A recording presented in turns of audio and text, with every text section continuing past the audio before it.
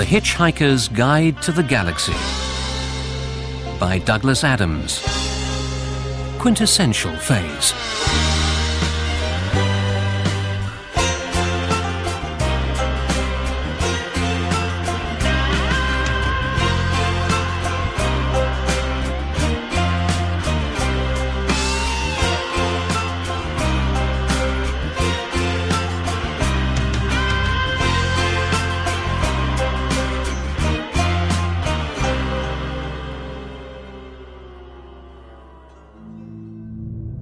The Hitchhiker's Guide to the Galaxy contains many contradictions on matters of fact and indeed fiction. Anything that happens, happens. But it's very clear upon one point. Nothing travels faster than the speed of light. Nothing, that is, with the possible exception of bad news, which obeys its own special laws. The Hinge-Freel people of Quintessential Minor once tried to build spaceships that were powered by bad news, but they didn't work particularly well and were so extremely unwelcome whenever they arrived that there wasn't really much point setting off in the first place. The problem was that sublight spaceships, sent at great risk to do battle or business in distant parts, took thousands of years to get anywhere, and by the time they eventually arrived, assuming they ever did, the use of hyperspace travel had usually been invented, so that whatever battles the ships had been sent to fight in the first place had been taken care of, centuries earlier. This didn't, of course, deter their crews from wanting to fight the battles anyway. They'd had a couple of thousand years' sleep, and they'd come a long way to do a tough job, and by Zarquon they were going to do it. Once time travel was discovered, and battles started pre-erupting hundreds of years before the issues even arose, confusion reached quantum levels. And when the infinite improbability drive arrived, and whole planets started turning unexpectedly into banana fruitcake, the history faculty of the University of Maximegalon finally gave up and surrendered its buildings to the rapidly expanding faculty of Divinity and Water Polo, which had been after them for years. This almost certainly means that no one will ever know for sure where the Grebulons came from or exactly what it was they wanted. Their sublight ship had been travelling for millennia when a routine 10-yearly check of its systems resulted in a fairly significant error message.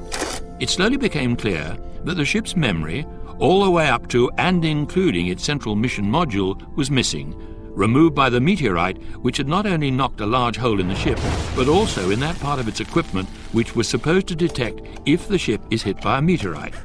The Grebulon ship no longer had the faintest idea where its destination was or how to reach it. Tiny scraps of instructions were all it could reconstruct from the tatters of its memory. Your year mission is to land a safe distance, monitor it, and... In other words, complete garbage. The ship immediately revived all of its crew, but while in hibernation, all their memories, identities, and instructions kept in the ship's central mission module for safekeeping had also been lost. Thus, they also had not the faintest idea of who they were or what they were doing. Hello. Excuse me. Does anybody know who I am? Neither. I don't know who I am. You don't know. Before its core system shut down for good, the ship looked for somewhere to land and something to monitor. The planet it found to land on was so achingly far from the sun that should warm it that it took all of its enviroform machinery and life support systems to render it in any way habitable. There were other nearer planets, but the ship's strategomat was obviously locked into lurk mode. As far as finding something to monitor was concerned, though, the Grebulons hit solid gold.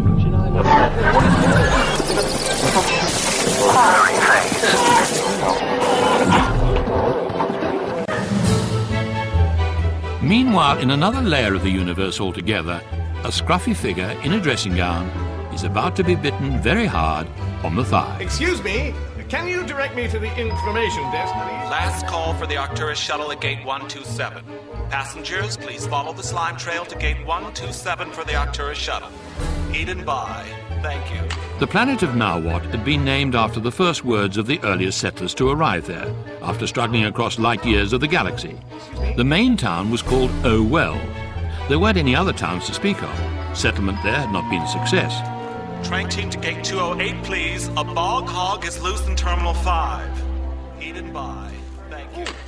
Could you tell me where the... In an economy based almost entirely on revenge, the major activities pursued on Nawat were those of catching, skinning, and eating Nawatian bog hogs, which were the only form of animal life on Nawat. all other having long ago died of despair.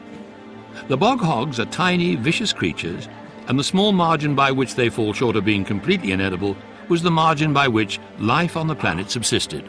Excuse me, could you tell me where the information desk is? Good Lord. The main trade on Nawat was in the skins of the Nawatian bog hog, but it wasn't successful because no one in their right minds would want to buy one. Making clothing out of a bog hog skin was an exercise in futility, since they were unaccountably thin and leaky. So what was the bog hog's secret of keeping warm?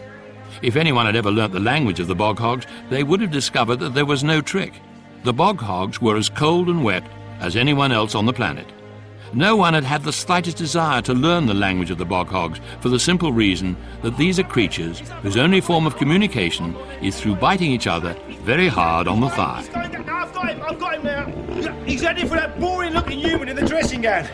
Ow! Ow! My thigh!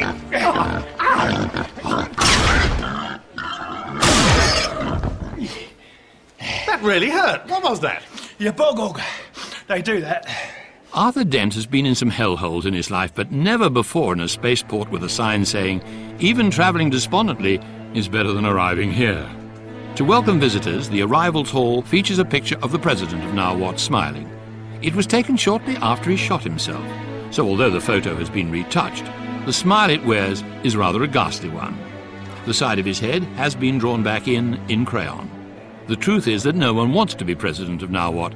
There is only one ambition which anyone on the planet ever has, and that is to leave. Good morning. Yes? My name is Arthur Dent. I hitched a ride on a robot freighter bound for these coordinates, expecting to find a planet called Earth, and instead I found a planet called Nawat, and this thing ran up and bit me in the thigh. A bog hog? Yes, they do that. What coordinates are on the flight plan? ZZ9 plural Z alpha. Well, those are the coordinates of Nawat. You've arrived. Welcome. Eat and buy. The thing is, you see, the shapes of the continents, everything really tells me that this is definitely the Earth, but it most definitely is not. And my Hitchhiker's Guide doesn't work very well here, so I can't find out what's going on. Look. The Hitchhiker's Guide to the Galaxy. Anything that, in happening, causes something else to happen. See? One planet may look like another and occupy the same coordinates in space-time, but what coordinates it occupies in probability is anybody's guess. But it's taken me a year to get here. I'm looking for somebody I met on the Earth. Here. Or it was here. Lost on a hyperspace jump, was she? Yes, that's right.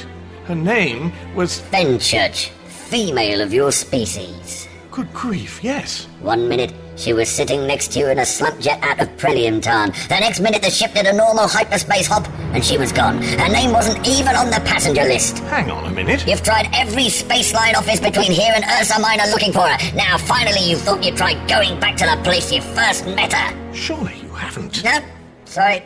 Haven't seen her. So how? I'm a telepath. I can read your mind. And in answer to your current thought, I don't have the time to go and tie a knot in my reproductive organs. Oh, I'm sorry. Evidently no one has explained this to you properly. Where's your ticket? Here. She originated in Galactic Sector ZZ9 plural Z Alpha, yes? Now, check the small print on the back of the ticket. Entities whose lifespans originate in any of the plural zones are advised not to travel in hyperspace and do so at their own risk. Please do not eat this ticket. You need to be careful, too. It can happen to you. I wish it would. I know. You would like a cup of tea. You have tea? No, I was just noting the fact that you would like one, whatever it is. Oh. Look, in the absence of your planet, I suggest you find somewhere to come to terms with your loss. A place to stay. A hotel room? Good grief, not here. Not if you value your sanity, no. But your luck's in, because I'm also resettlement officer. So, what sort of thing are you looking for? Before we start, are you likely to suggest a place called Stavromula Beta? Something very nasty happens to you on Stavromula Beta. Yes, but how? Right. I don't want to be anthropic, but I'd quite like to live somewhere where the people look vaguely like me. Sort of human. Got any skills? A trade? Oh dear, not really. I came from a world which had cars and computers and ballet and Armagnac, but left to my own devices, I couldn't build a toaster. I can just about make a sandwich, and that's it. I finance my travel by donating to tissue banks. It's amazing there's this much of me left, frankly. Right. Simple culture, low unemployment, picnic food. Here, try this. Bartledown? It's got oxygen, it's got green hills, it's got sliced bread, and the people look like you. Looks a bit boring. I'm sorry, I was going by appearances. Look, there's a whole galaxy of stuff out there. Think about it. I know, I do. The trouble is that this particular incarnation of the galaxy seems to lack two things. The world I was born on and the woman I love. Actually, what I really need is, well, guidance and advice. I did look them up on the Hitchhiker's Guide to the Galaxy. Under guidance, it said, see under advice. Under advice, it said, see under guidance. It's been doing a lot of that kind of stuff recently. Why don't you try Hawalius? It's populated entirely by oracles and soothsayers, and has really excellent bathroom facilities. It could be just what you're looking for. Brochure? Thanks. I'm sorry this is the wrong planet. Really, I am. Ink and buy. Oh, it's the right planet, all right. Right planet, wrong universe. The Hitchhiker's Guide to the Galaxy has, in what we laughingly call the past, had a great deal to say on the subject of parallel universes. Very little of this is, however, at all comprehensible to anyone below the level of advanced God, and since it is now well established that all known gods came into existence a good 3 millionths of a second after the universe began, rather than, as they usually claimed, the previous week, they already have a great deal of explaining to do as it is, and are therefore not available for comment on matters of deep physics at this time. Anything that, in happening, causes something else to happen, causes something else to happen. The first thing to realize about parallel universes, the guide says, is that they are not parallel. Neither are they, strictly speaking, universes either. Any given universe is not actually a thing as such, but just a way of looking at what is technically known as the WSOGMM, or whole sort of general mishmash. The whole sort of general mishmash doesn't actually exist either, but it is the sum total of all the different ways there would be of looking at it if it did. You can slice the whole sort of general mishmash any way you like, and you will generally come up with something that someone will call home. There is, for example, the Earth that Arthur Dent grew up on, where he once met a girl called Tricia Macmillan at a party in Islington, and had her snatched away by Zaphod Beeblebrox, a tall man with very broad shoulders, on each of which was a head, one perfectly visible, the other camouflaged under a bird cage with a tea towel flung over it. Hold the phone! This is a face in a million. Does perfection have another name? Tricia Macmillan. Tricia McMillion. Billion. Trillion. Kid, if I followed you home, would you keep me? I'd rather go somewhere else. You want excitement, adventure, really wild things? What do you have in mind? Twice as much as the other guy, because when Zarquan made you, baby, he made a laser beam. He did? He did. And he set you on stun. Freow! I'd grow back my third arm for you. Ooh. Oh, baby, you make me see stars. How about I show you some planets? Hey, I've got a doctorate in astrophysics. Be careful what you promise. It's nothing I can't deliver, angel lips. What say we make like Alosimanian polar bears and break the ice? Will I need to get my bath? Now we gotta go before you have to be back in heaven. Eddie, beam us up. If you're in the mood, two-headed dude. That particular Earth was demolished by the Vogons as part of an intergalactic traffic calming initiative, and Arthur and Tricia, or Trillian, were the only human survivors. After several adventures, that particular Trillian became a successful intergalactic reporter for the Sidereal Daily Mentioner. However, on yet another parallel Earth in the whole sort of general mishmash, a blonder, more American-sounding Tricia Macmillan utterly failed to get off with Zaphod Beeblebrox at a party in Islington. The precise connection between that event and the fact that Tricia Macmillan's particular Earth did not get demolished by the Vogons is currently sitting at number 4,763,984,132 on the research project priority list at what was once the history department of the University of Maxi Megalon. And no one currently at the prayer meeting by the poolside appears to feel any sense of urgency about it. However, like her parallel intergalactic travelling counterpart, Trillian, the earthbound Tricia Macmillan became a reporter. In the process, she learnt two things. One was that as a scientist working in the popular arts, you can make a lot of money covering some very dumb subjects. The other was that you should never go back for your bag. Miss Andrews, you've agreed to do this interview because you have a new astrology book out. You and Your Stars, the follow-up to You and Your Black Holes. But there's no such thing as a free launch, right? No, quite. Now, putting aside your relationship with the White House for the moment, let's talk about your area of so-called expertise. Last week, astronomers announced that there's a 10th planet, discovered out beyond the orbit of Pluto, Persephone. Rupert. They've nicknamed it after some astronomer's parrot. Yes, but that must put your astrology calculations out, mustn't it? I mean, maybe you knew what happened when Neptune was in Virgo, but what happens now that Rupert is rising? Well, it doesn't change the essential movement of the planets. Whatever influence it has had on events is already factored in. If you'd known about Rupert 3 years ago, might the president be eating boysenberry flavor ice cream on Thursdays rather than on Fridays? Miss McMillan, I'm aware that you have a degree in physics, astrophysics, and I can assure you This is most interesting. It may help solve our problem. Yes. Could be just the answer we Grebulons have been looking for. Yes. But it's not a science. Could it? Well, of course it could. It's scientific methodology. Which one are you? I don't know. And you? I don't know either. Who are you? I don't know. Well, you must be superior. You're shouting. Yes, shouting. Yes, and I am taller. Does that count? Much taller. Well, how should I know? We have found much to monitor from the third planet called the Earth. It has provided some interesting information. Yes, information. Yes. All New York police lieutenants are fat and bald and suck lollipops. It is a mistake to give a glove puppet bear a water pistol. Not all over me. And the Teletubbies are very picky eaters. More than that. We have learnt that we are stranded on Persephone, the 10th planet popularly called Rupert. And that events here are influenced by the movement of the planet around this sun. And I have had an idea.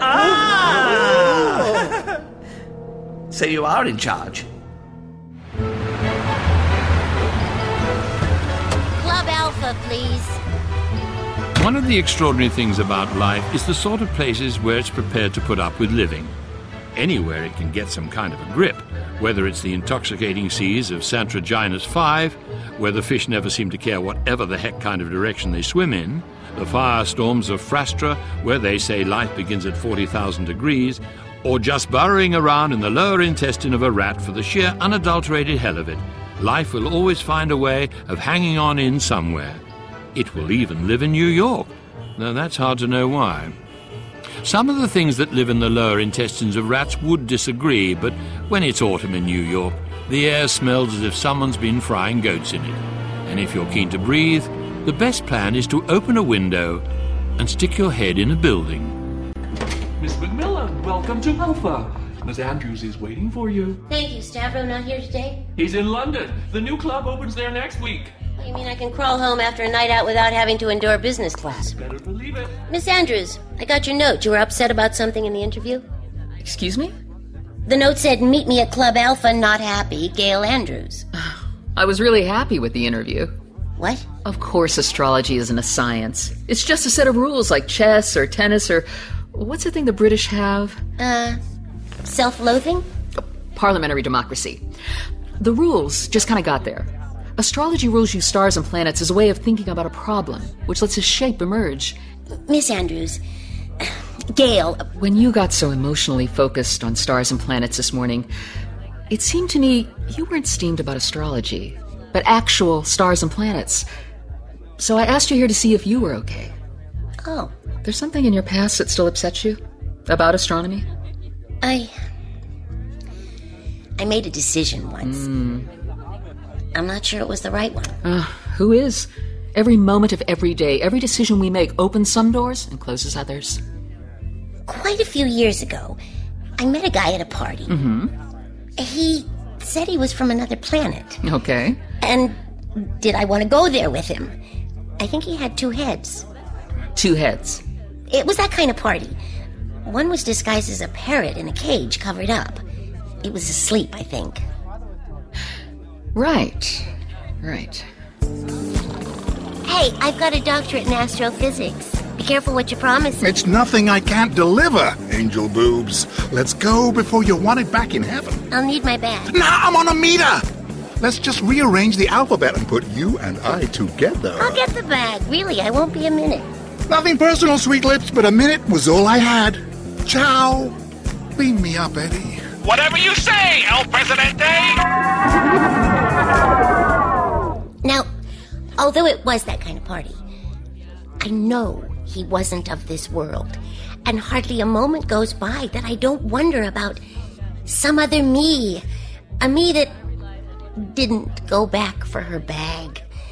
I feel like she's out there somewhere, and I don't know, I'm walking in her shadow. Are you married, Tricia? I came close a few times, mostly because I wanted to have a kid. But every guy ended up asking why I was constantly looking over his shoulder. At one point, I even thought I might just go to a sperm bank and have somebody's child at random. But I never went and found out for real. That's why I gave up astrophysics and went into television. Nothing is real. Something else is wrong, isn't it? Gail, I didn't just come over from London to record our interview. I had another reason. NBS asked if I'd like to try for Mom and Eddie's breakfast show job.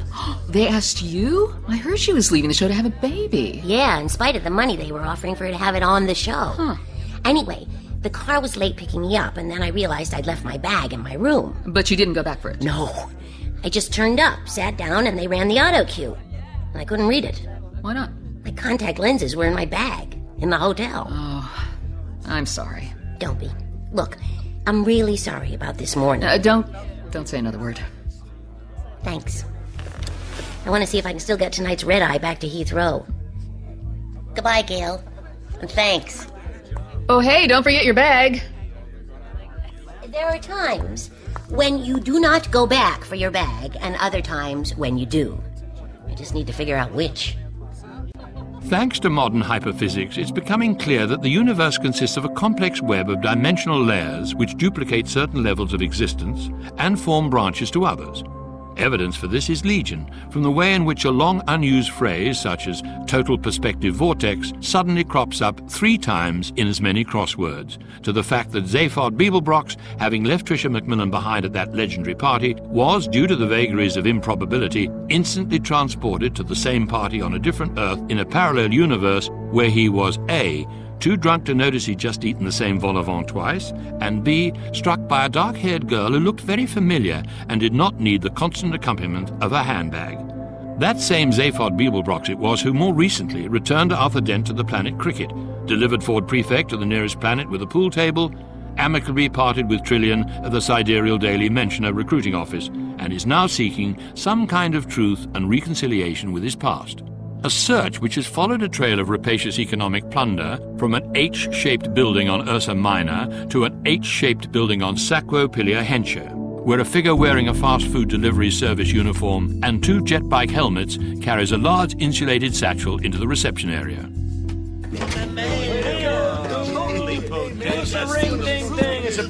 Hey, Frood, this is it, right? Megadodo Publications. Let's not get hung up on names, dude. Just chill and be awed, because you are standing in the home of the Hitchhiker's Guide to the Galaxy, the most totally remarkable book in the whole of the known universe. Hey, Frosty, cool, bro. Now, I got a pizza delivery for, Zani Whoop. Double anchovy, Caesar salad, easy on the squid liver. No problemo. Elevator to his new office on the 23rd floor, make a left at the water cooler, 3rd door on the right. Hey, sure thing, my man. Hello, I am to be your Serious Cybernetics Corporation Happy Vertical People Transporter to 23rd floor and step on it, meat crate. Stepping with pleasure. Mr. Van Harl, reception. He's on his way up. 2 heads, 3 arms. It's your boy, all right. Thank you. Have the account's mainframe booted up and alert security. Remind them to bring an extra half pair of handcuffs. Yes, sir. Reception area code blue. Go back to your base. Return all flag jeans, caftans, and wigs to costume storage. It's open, Zaphod. Do all 4 of my eyes deceive me? I think not. Not this time, Zani Whoop. 10 out of 10 for observation. Why don't you holster the zap gun, put down your pizza, and I'll pour us a drink. Make that 2. I've waited a long time to find out what's been going on, and I'll need to be very, very drunk to understand it. In your case, Zaphod, That's the only way you could understand it. And this is a very spicy pizza. It's going to take a lot of washing down. I'd offer you some, but I kind of hate to share. Cheers. Or should I say, in your case, chin chin.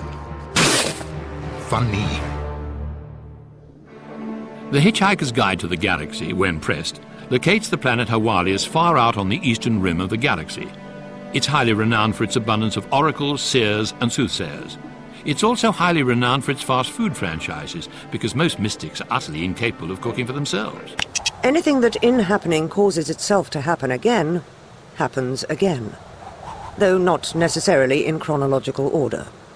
If you land on Hawaii and pick up one of its tourist brochures that drift like snow in the litter-strewn corners of its spaceport, you will find it whitters on about the ancient mystical arts of the seers, while wildly over-representing the level of accommodation available. In fact, the generally uncared-for condition of its biggest town suggests that some sort of calamity has befallen it. Excuse me, why are you boarding up your shop? We're going out of business. No call for us profits anymore. Why's that? Hold the end of this plank and I'll show you. Righto. Where are you? Where are you? Oh. Here. A sub-ether video. Well, it's not a toaster. What's this? In a speech he will give tomorrow, the Vice President of Puebla Vegas will announce that he is a woman. And this? Next month's royal wedding between Prince Gid of the Sufling dynasty and Princess Huli of Raul Alpha will be the most spectacular ceremony yet witnessed in the Pajanji territory. Our reporter, Trillian Astra, sends us this report. Well, Crot, the scene here in the middle of next month is absolutely incredible. You see what we have to contend with? I was watching that. You and everyone else. That's why this place is like a ghost town. Every vid reporter is a prophet now. Quick bit of time travel, quick hop across dimensions, there it is. The future, the past, several versions of someone you know. Yes, that's what I mean. That was someone I know. Princess Huli? If I had to stand around saying hello to everyone who's known Princess Huli, I'd need a new set of lungs. No, the reporter. Her name's Trillian. I don't know where she got the Astra from. She's from the same planet as me. I wondered where she'd got to. Oh, she's wall-to-wall over the continuum these days, gallivanting here and there through space-time. She wants to settle down and find herself a nice steady era, that young lady does. Is she, always dark-haired? Oh, I don't watch this stuff. Thank the great green Arkle sees you. No, of course not. It's just that I have seen a Trillian. Tricia Macmillan, blonde, and sort of American. On Earth, where I came from. But in another dimension, possibly. That's just what I was saying. Look, I'm not here to sort out your dimensional issues. I'm busy going out of business. For what it's worth, here's a bit of free guidance. It'll all end in tears. Probably already has. All right. Now hold the plank steady while I nail it. Oh, God, my thumb. Are you all right? Oh. I suggest you trot along now. I may need to speak in tongues for a few minutes. Please? Oh. All right, then. Try that cave over there. That's only a suggestion, mind. Not formal oracular advice. Thank you. Bye.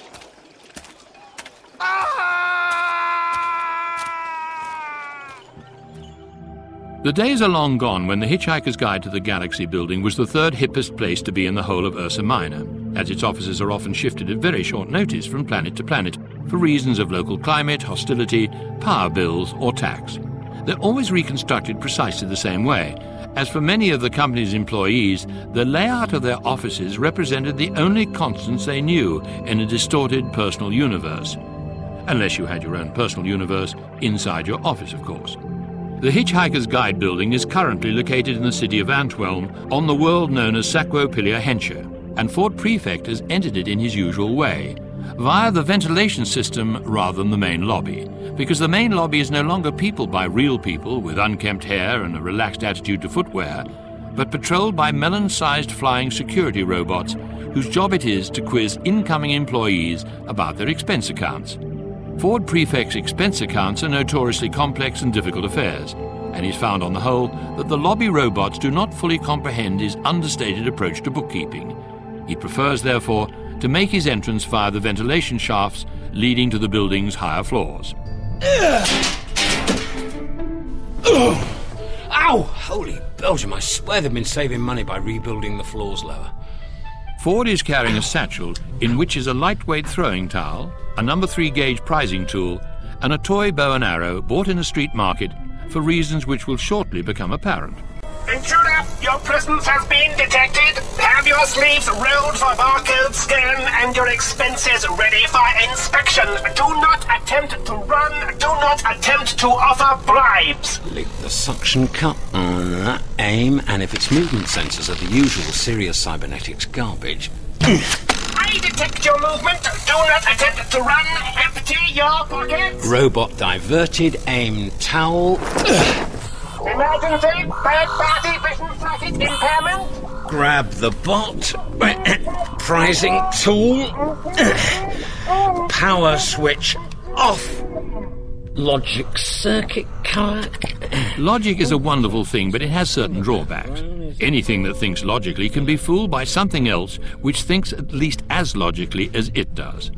The easiest way to fool, say, a completely logical robot is best demonstrated by the famous herring sandwich experiments, conducted a millennia ago at MISPWOSO, the Maxi-Megalon Institute of slowly and painfully working out the surprisingly obvious. A robot was programmed to believe that it liked herring sandwiches, after which a herring sandwich was placed in front of it, whereupon the robot said to itself, "Ah, herring sandwich. I like herring sandwiches." It would then tip down and scoop up the herring sandwich in its herring sandwich scoop and straighten up again. Unfortunately, the robot was fashioned in such a way that the action of straightening up caused the herring sandwich to slip off its scoop and fall on the floor, whereupon the robot said to itself, "Ah, herring sandwich. I like herring sandwiches." And repeated the loop over and over and over again. The thing that prevented the herring sandwich from crawling off in search of other ways of passing the time was that it was only marginally less alert to what was going on than the robot. The scientists at the Institute thus discovered the driving force behind all change, development and innovation in life was boredom, or rather the practical function of boredom. In a fever of excitement, they then went on to discover other emotions like irritability, Who left this herring sandwich here? depression, If I drop that sandwich again, I'm going to switch myself off. reluctance, This sandwich has got carpet fluff all over it. ickiness, It's got green stuff growing on it, too. and so on. The next big breakthrough came when they stopped using herring sandwiches, whereupon a whole welter of new emotions became suddenly available to them for study, such as relief, joy, friskiness, appetite, satisfaction, and most important of all, the desire for happiness. This was the biggest breakthrough of all. Now all that robots needed was the capacity to be either bored or happy. They would then work the rest out for themselves. The robot which Ford has trapped under his towel is a logical, if momentarily unhappy robot. It's happy when it can move about.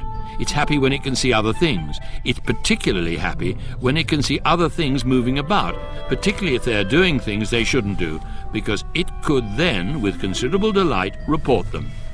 But Ford will soon fix that. His logic is that by reconfiguring its logic circuit, he will have a robot that is logically and ecstatically happy to help him do things he really shouldn't do. Power on, towel off. Mr. Prefect, sir, I'm so happy to see you. Good to see you too, little fella. My fulfillment is uncontained at your return. I am so happy. I could clear all your expenses without requiring adequate proofs of purchase. Don't let me stop you. Oh, sadly, such clearance is restricted to the editor or the accounts computers. Well, if the editor won't clear them, and trust me, he won't, we'll try the computer. Oh, goody, goody. Where shall we start? Here, with you telling me what's going on. Oh, just the nicest of all possible things. May I sit on your lap? No! Oh, I'm overjoyed to be spurned like this, especially when you shout at me. Spurn me again, please. Listen, something's changed, hasn't it? Something big. Oh, yes, in the most fabulous and wonderful way. I feel so good about it. It was scrumptious before, but now it's yummy-licious. Please shout at me again, go on. Just tell me what's happened! Thank you. Please! The guide has been taken over. There's a wonderful new management. What new management? When? Never mind. Does that door still lead to the editor's office? Why, yes. It's all so gorgeous I could just melt. Look, be quiet, will you? What's your name? Part number 223219B, reorder code SECPOT Rev B. Fruity or what? No. What would be a good name for you? Emily Saunders? No. Her dog, perfect. So, Colin. I am Colin! Colin, the security robot called Colin! After a dog! Woof woof! God. Colin, shut up. There's a battery of laser guns linked to scanners in that door frame. It's meant to catch anyone entering who isn't carrying pages of fresh copy, like me. Exciting, isn't it? Yeah, so you're going to draw the laser fire while I break through the door and tuck and roll behind the drinks trolley. Then I'll be on my knees by his desk and in a perfect position to open negotiations. Now, I may have to cry a bit, but you mustn't worry. That's just the grovelling phase of the negotiations. But... Right, ready. After 3. But... 3! Whoa!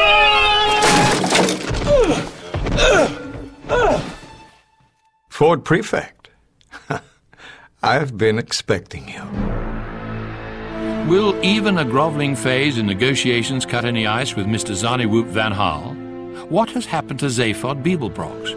And can Arthur Dent find a purpose to his life, let alone the universe and everything? Parallel zones of enlightenment await in the next temporal layer of The Hitchhiker's Guide to the Galaxy. In that episode of The Hitchhiker's Guide to the Galaxy by Douglas Adams, William Franklin was the book, and Rula Lenska was the voice of the bird. Simon Jones played Arthur Dent, Jeffrey McGivern, Ford Prefect, Mark Wing-Davey, Zaphod Beeblebrox, Susan Sheridan, Trillian, Sandra Dickinson, Tricia McMillan, and Jonathan Price was Zarniwoop. Roger Gregg played Eddie, Andy Taylor and Mike Fenton-Stevens, the Grebulons, John Chanis played the Prophet, Mitch Benn, the Information Creature, Lorelei King was Gail Andrews, and Andrew Seacombe, Colin the Robot. The announcer was John Marsh, the surround mix was by Paul Dealey, and additional effects by Ken Humphrey and Paul Weir. The script editor was John Langdon, and the music was by Paul Wicks Wiggins. The production manager was Joe Wheeler, and the production assistant was Susie Matthews. The programme was adapted, directed and co-produced by Dirk Maggs. The producers were Helen Chatwell and Bruce Hyman, and it was an above-the-title production for BBC Radio 4.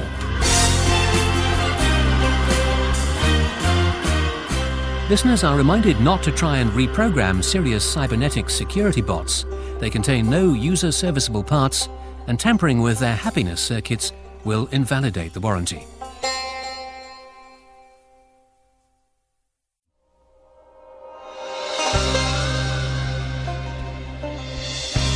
The Hitchhiker's Guide to the Galaxy by Douglas Adams.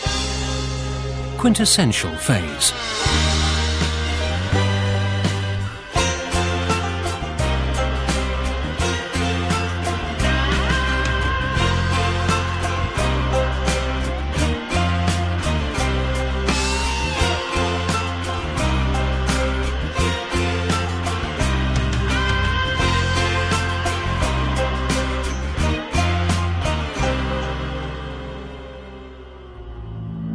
The problem of being born on a world in a plural zone never occurred to Arthur Dent during his confusing days aboard the Heart of Gold, his lonely nights on prehistoric Earth, or even the embarrassed silences following his fumbled catches on the playing fields of cricket. Indeed, the idea that the universe could consist of more than one reality was beyond his slightest imagining.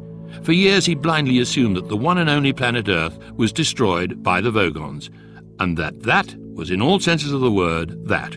But then, seemingly for no reason at all, not even in response to an acute attack of allergic rhinitis by the great green Arkelseizure itself, another Earth flicked into existence to replace the demolished one.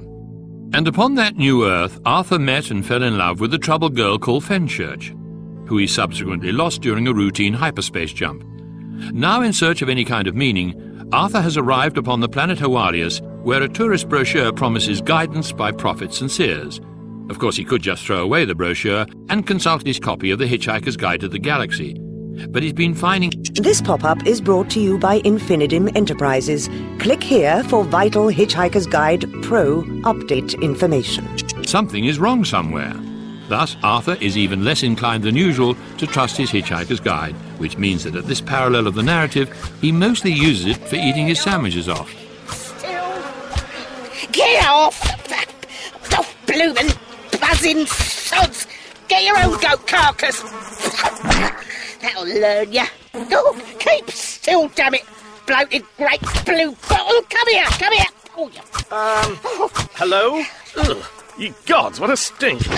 Oh, gross. Excuse me, I think I've trodden in a dead goat. Man, my bladder! What?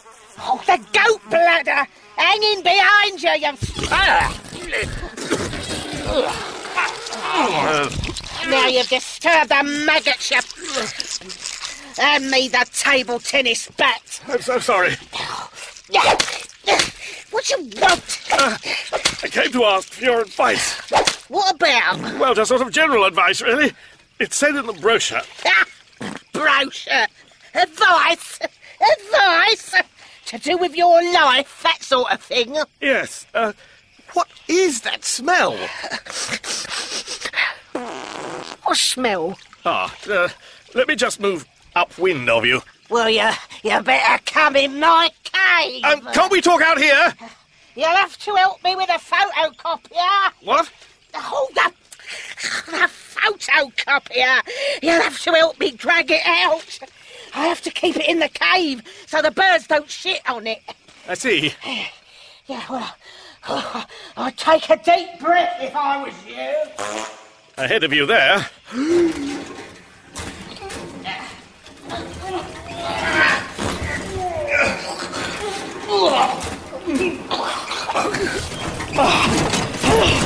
Right, you can breathe again now.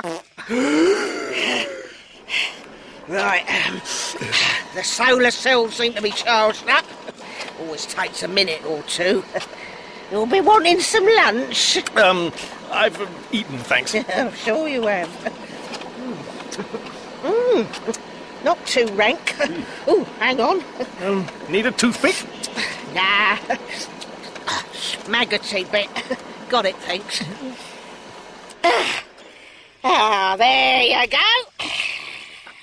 This is your advice, then, is it? No, it's the story of my life. Oh, but You see, the quality of any advice anybody has to offer can only be judged against the quality of life they actually lead. Now, as you look through this document, you'll see that I've underlined all the major decisions I ever made to make them stand out. They're all indexed and cross-referenced. Yeah? Don't need to check them now. All I can suggest is that if you take decisions that are exactly opposite to the sort of decisions that I've taken, then maybe you won't finish up at the end of your life in a smelly old cave like this. As Arthur Dent absorbs this self-evident truth and a blast of halitosis that would make any self-respecting bug-bladder beast book an urgent appointment with the one surviving oral hygienist on trial, events elsewhere move on apace. It's important here to remember that in this collision of realities, there are two Tricia Macmillans in Arthur's life. One, the girl he lost to Zaphod Beeblebrox at a party in Islington, Trillian Astra, intergalactic court affairs correspondent for the Sidereal Daily Mentioner. The other, blonder and more American, lives on the replacement Earth. She is Tricia Macmillan, also a reporter. Her chances of leaving the planet are about to take a belated turn for the better. Oh, Mr. Bartlett, I'm just back from New York and I was expecting to find the grass cut and you haven't touched it. Well, no, I didn't want to mess up the evidence of the aliens. You mean illegal immigrants? Space aliens, miss. They come down here, land on your lawn, then buzz off again, sometimes with your cat. Mrs. Williams at the post office, her cat got abducted. They brought him back the very next day, but he were in a very odd mood, sleeping a lot, off his fish. What's that got to do with cutting the grass? The marks on your lawn are exactly the sort that their landing pads would probably make. Eric, please come and cut my grass tomorrow. I found a 3-leaf clover there too. Not a regular one with a leaf missing, but a genuine 3-leaf. Please. All right. If I were you, though, I'd watch for signs of alien activity in the area, particularly from the Henley direction. Oh, gotta go. Someone at the door.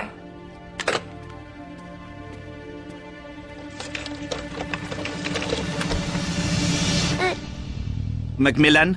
Ms. Tricia Macmillan? Yes? We have been monitoring you. On TV. Yes. Monitoring me? How? From the 10th planet from your sun. Your people call it Rupert. Rupert. Uh, You look much smaller in real life. The history of the Hitchhiker's Guide to the Galaxy is one of idealism, struggle, success, failure, and enormously long lunch breaks. Most of the surviving stories, however, speak of a founding editor called Herling Frutmig, who established its fundamental principles of honesty and idealism and went bust.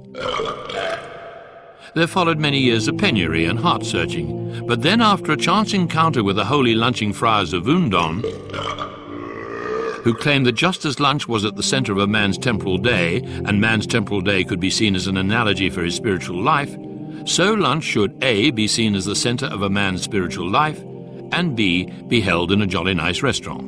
He refounded the guide, laid down its fundamental principles of honesty and idealism, and where you could stuff them both.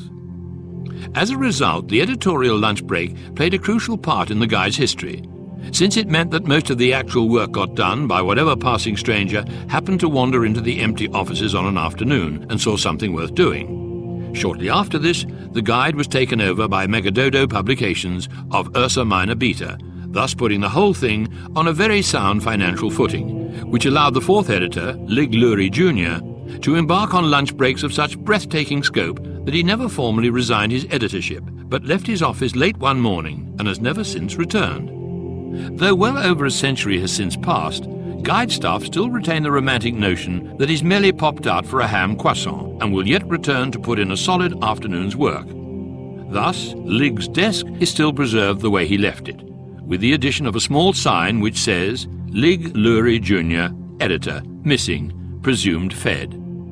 As time has passed, Ford Prefect and the few other researchers who stayed out in the field have gradually lost touch with the corporate nightmare the guide has become.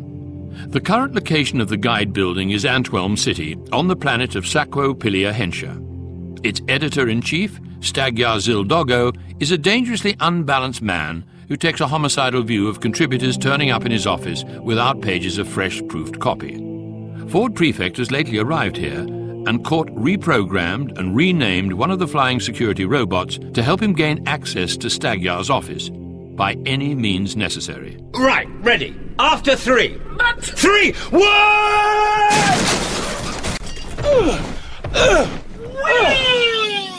Ford Prefect. I've been expecting you. You're not Stagyar, but I do know you. My name is Van Haar. And a delightful name it is, too, sir. What have you done to that security robot? I've made it very happy. It's a kind of mission I have. Where's Stagyar? And more to the point, where's his drinks trolley? Mr. Zildogo is no longer with us. His drinks trolley is, I imagine, helping to console him for this fact. I'm your new editor-in-chief. That is, if the organization decides to retain your services. Organization? That word isn't usually associated with the guide. Precisely our sentiments. Understructured, over-resourced, undermanaged, over-inebriated. And that was just the editor. I tell you what, I'll do the jokes. No. You'll do the restaurant column. You what? No. Me, Van Haar. You, Prefect. Me, editor. You, restaurant column. Here. A diner charge card in your name. Expiry date 2 years from now. This is the single most exciting thing I have ever seen in my life. You're drooling. Sorry, Colin, the towel. Of course! Prefect, we're at Infinitum Enterprises. Are you at what? Infinitum Enterprises. We have taken over the Hitchhiker's Guide. Megadodo Publications is now called Infinitum? We spent millions on that name. Start liking it or start packing. The galaxy is changing. We've got to change with it. A new technology for a new future. Oh, don't tell me about the future. I've been all over it. Spend half my time there. It's the same as anywhere else. When else? Well, whatever. Just the same old stuff in faster cars and smellier air. That's one future. You've got to learn to think multidimensionally. Limitless futures stretching out in every direction from this moment. And from this moment. And from this. Billions and billions of shining, gleaming futures. I seem to be drooling now. Can I borrow your towel? Sure, here. Thank you. Billions and billions of markets. I see. So you sell billions and billions of guides. Oh, do try and keep up. We sell one guide billions and billions of times. We exploit the multidimensional nature of the universe to cut manufacturing costs. And we don't sell something with a plummy, pompous pedagogue lecturing to penniless hitchhikers. Oh, no. What kind of positioning was that? The one section of the market that more or less by definition didn't have any money? No. We sell a sultry Brantis-Vogan escort agency VIP vamp voice to the affluent business traveller and his vacationing wife in a billion different futures. And you want me to be its restaurant critic? If the quota permits. Kill! Delighted! No! Get off me! Colin, no! Get off me! Release! He is unconscious. My circuits hum with joy.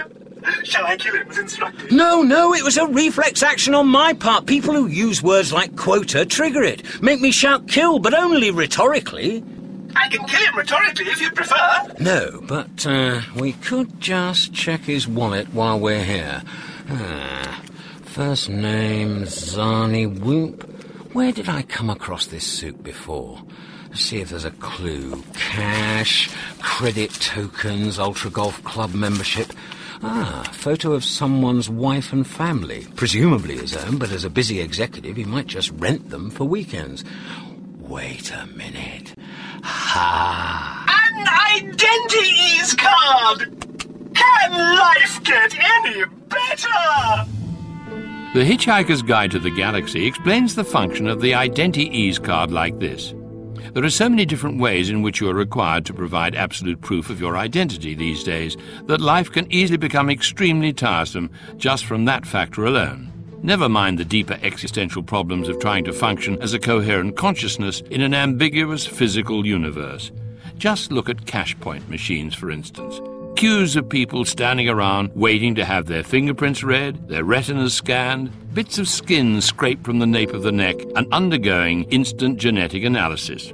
Hence the Identi-Ease. This encodes every single piece of information about you, your body and your life, into one all-purpose machine-readable card that you can then carry around in your wallet, thereby representing technology's greatest triumph to date over both itself and plain common sense. With Mr. Van Haal's card, you can access any level in the building. I think I'm going into orgasm. Colin, don't do that. You want to stay happy? Yes, please, yes. Then come down from the ceiling and do everything I tell you. I'm quite happy hovering up here, thank you. I never realized before how much sheer titillation there was to be had from a good ceiling. I'll be pleased to explore my feelings about ceilings in greater depth. Stay there and you'll be captured and have your condition chip replaced. So if you want to stay happy... My felicity is clouded by a pang of impassioned tristesse. Yeah, whatever. Can you keep the rest of the security system happy for a few minutes? One of the joys of true happiness is sharing. I brim, I froth, I overflow. Yeah, okay. Just spread a little happiness around the security network. Don't give it any information. Just make it feel good so it doesn't feel the need to ask for any. Then show me where the accounting department is. Will this be fun? It'll be more than fun. It'll be extremely fruity. Great Zarquan, who rebuilt the door? Oh, the offices are all nano-built now. Molecular bots live in the woodwork. They build each other, rebuild the door, disassemble each other, and go back into the woodwork to await further damage. Well, let's not keep them waiting.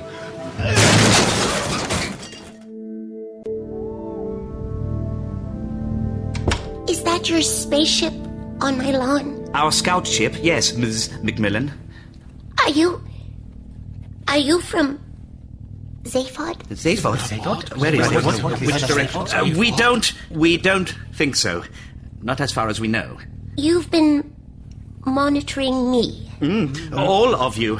Everything on your planet. TV, radio, computers, video circuitry, warehouses, car parks. We monitor everything. How tedious.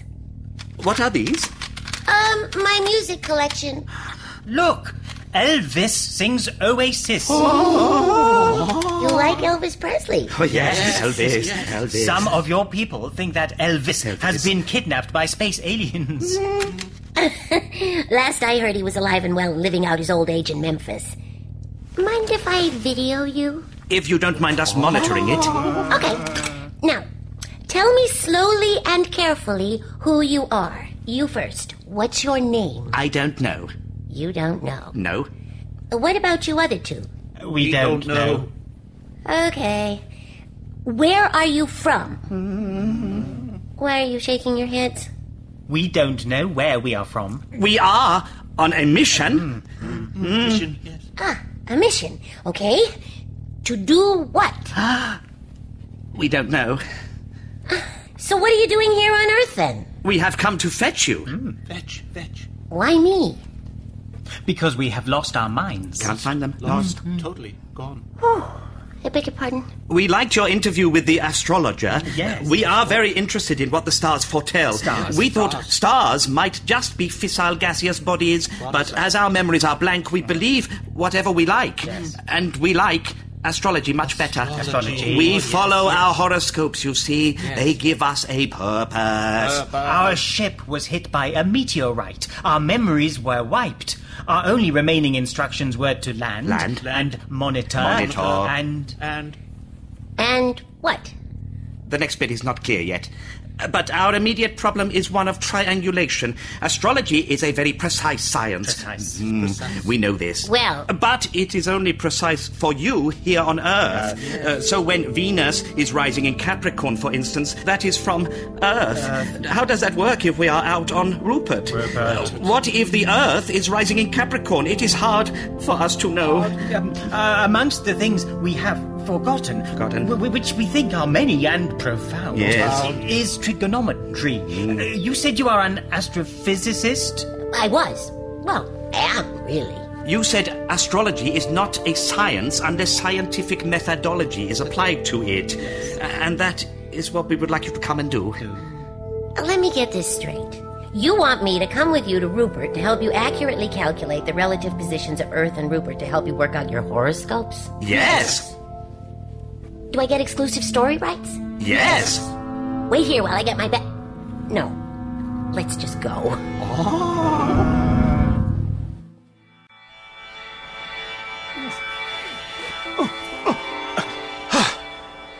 Hello, old man, on top of the next pole. Hello? Go away. I'm ignoring you. But this is the 5th pole I've climbed. Will you please stay in one place? I'll meditate where I want. Oh! So there.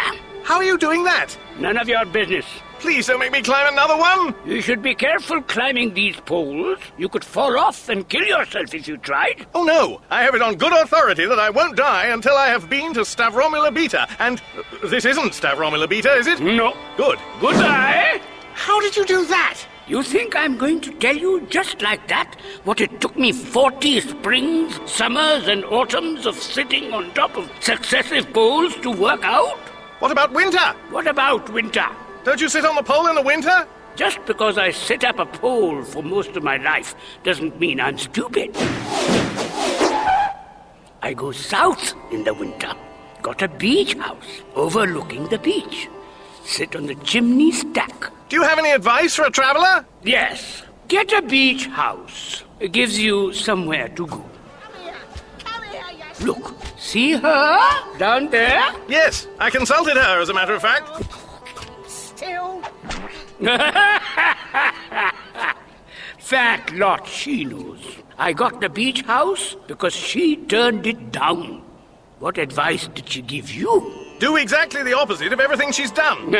In other words, get a beach house. I suppose so. Any other advice? Ugh. A beach house doesn't even have to be on the beach, though the best ones are. We all like to congregate at boundary conditions. Really? Where land meets water, where earth meets air, where body meets mind, where space meets time. We like to be on one side and look at the other. Please stop! You can't take it, eh? You come to me for advice, but you can't cope with anything you don't recognize. So we'll have to tell you something you already know, but make it sound like news. Business as usual, then? Where are you from, boy? Tell you what, you're a seer. Why don't you tell me? You come from the Earth. One of them. One of them? I can't tell you any more. But I've come all this way. You cannot see what I see because you see what you see. You cannot know what I know because you know what you know. Everything you see or hear or experience in any way at all is specific to you. You create a universe by perceiving it, so everything in the universe you perceive is specific to you. Hang on, can I write this down? You can pick it up by the bucket load at the spaceport. They've got racks of the stuff. It says in the brochure that I can have a special prayer, individually tailored to me and my special needs. Oh, all right. Here's the prayer for you, then. Lord, Lord, Lord. It's best to put that bit in, just in case. You can never be too sure. Protect me from knowing what I don't need to know. Protect me from even knowing that there are things to know that I don't know. Protect me from knowing that I decided not to know about the things that I decided not to know about. Amen. That's it. Thank you. Oh, and there's another prayer that goes with it. That's very important. Okay. It goes, Lord, Lord, Lord, protect me from the consequences of the above prayer. Amen. Thank you. Now, I suggest you get the next flight off this planet. Goodbye. Well, how did you do that? Come on, Colin.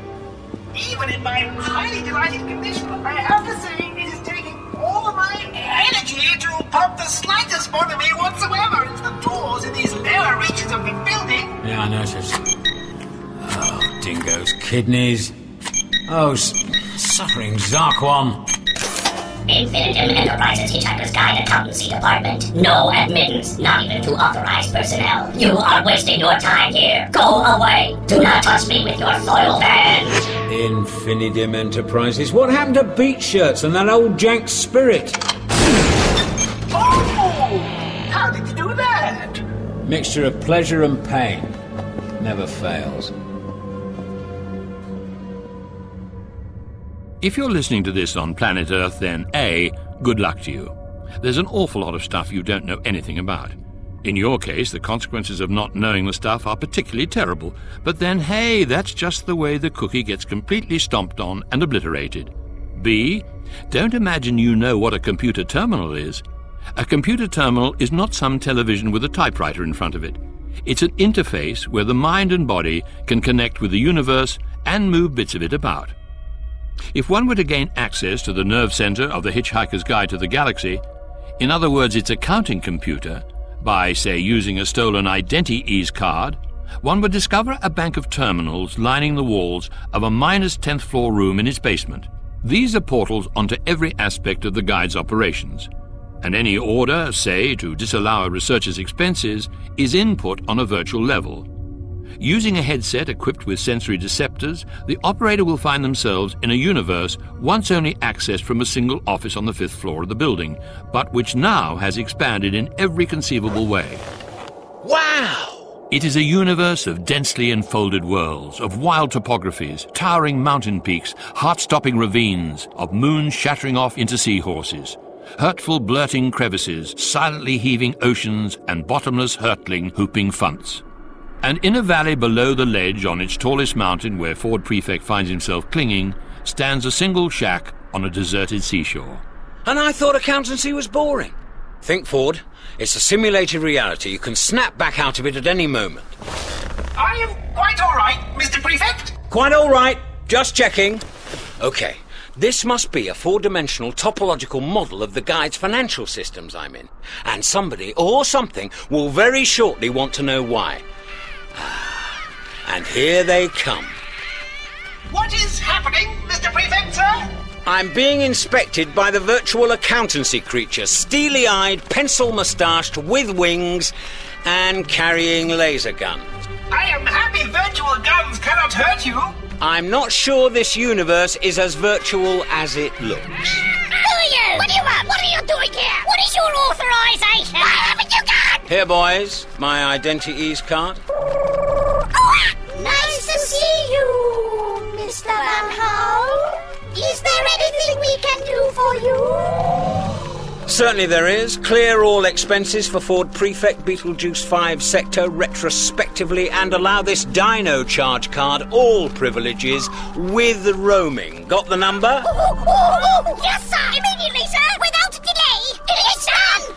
Oh, I wish I'd thought of this before. Ford! You're back! Say, Ford? What the zark are you doing here? Hey! Where's Monkey Man? Arthur, I don't know. This is really important. On a scale of 1 to 10, 13. I know what's going on. Zaphod, if that were true, then I've lost just about every bet I've ever made with myself. What do you mean I'm back? You don't remember? Last time you were here? This is eerily familiar to a conversation I had with a barman in Handold City. Hey, so your memory is out of sync with yourself too, Hoopy! That's why I came back to the guide building. Trillian said I was dreaming or drunk when I was last here, and you know what I found out? Drunk is better? Yeah. The presidency, the cricket robots, it was all a front. The Vogon set it all up, and this guy's been controlling it all from here. Which guy? Zarnywhoop. Van Hal. He's a Vogon. A plastic surgery, liposucked, fake-tan, business-suited Vogon boss. The big cheese with a side order of jeweled crab. But why would the Vogons want to take over the Hitchhiker's Guide to the Galaxy? Their paperwork was backing up. Every time they thought they had destroyed a planet in a plural zone, it reappeared. To stop the whole bureaucracy imploding, they need to bridge all available realities. Even mine. Wow. Some aquatic mammals from Earth gave them the idea. Dent's an aquatic mammal, isn't he? Well, he likes taking baths, but I don't think he's much of a physicist. Hey, you've heard of the total perspective vortex, right? Well, I've heard you boast that you were the only person to survive it. Yeah, well, I am, in a way. But it isn't just a torture machine, Frood. It's dimensional bridging software. And this was the prototype. Thought that cricket war was a cheap sideshow. The Vogons shrank the total perspective vortex into a portable unit, and it's got the voice of those Lintilla chicks. What Lintilla chicks? It's scary and sexy beyond anything. Except maybe riding a Fualornis fire dragon naked. No, it's worse than that. You can't rub cream on this baby. Look, you have to find the package and get it out of the Hitchhiker's building. Me? Why can't you do it? Hey, dude! I've just spent virtual months in a virtual shack with virtually the most boring man in the universe and his actually smelly virtual cat. I need a very real and a very large pan-galactic goggle blaster inside me. Now! You ain't going no further, bitch! Only Zod wasn't gonna save you now! This program is brought to you by Clean-O-Dent, the toothpaste with atomic whitener. Glow in the dark, bright as the sun, Clean-O-Dent for everyone. Now with vibrating nanofoam. And later on Home Brain Box. Oh, not again. Excuse me. Oh, yes, sir. Can I get you something? Paper napkin? No, is that the only movie channel on this flight? We're just coming up to the Lamuella hyperspace jump point, sir. After that, we pick up FordWorks fictional news and ThinkVid. Crew to seats for hyperjump in 30 seconds. Oh, you'll want to fasten your seatbelt, sir. Done.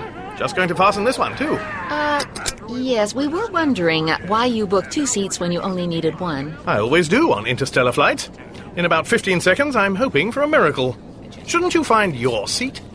Yes, yes, of course. 3, 2, 1. Folks, we seem to have hit a major glitch in hyperspace. For those of you who have not given up addictive substances, smoke them if you got them. But, Mr. Prefect, I still don't understand what you did inside the account's computer in only 3 minutes and 30 seconds. Oh, the job only took 30 seconds. Then 2 minutes to find out what's going on from my cousin. Then another minute to reverse engineer evidence of my visit by programming in the sort of mental blocks that otherwise perfectly normal people develop when elected to high political office. Elevator. Hello, I'm to be your Sirius Cybernetics Corporation Happy Vertical People Transporter, taking you, the visitor to the Hitchhiker's Guide to the Galaxy. Enough already. Floor 23 and step on it. Seems to be a popular floor today. Share and enjoy. Popular floor? That doesn't sound good. I'll sound however you want, sir. Perhaps you'd like me to sing some more. Let your pile be. May I ask what joy you discovered from your cousin, Mr. Beeblebrox, sir? Oh, mostly that he's very, very bored, so I hitched him a lift to the nearest bar with my electronic thumb. The rest I'll keep to myself for now, Colin, just in case you get caught and reprogrammed again. Inspired thinking. I am humbled by it. Oh, Colin, shut this thing up. And a privilege it is to do so. I will hack into its circuits. Warning! If you are disconnecting my higher brain function, you should know that, like all serious cybernetics happy people transporters, I can see into the future, and I must warn you that... My circuit deactivated. Ah, pity. It was finally going to say something useful. Okay, the nanobots have rebuilt the editor's door, again. When I break through, you cover me. The drinks trolley may have gone, but I saw a sofa, so I'll duck behind that. If Zani Whoop is still unconscious, all well and good, we just put back his identities and leave. If not, we play it by ear while you think of something. After 3. Ready? 3! What? Oh, yeah.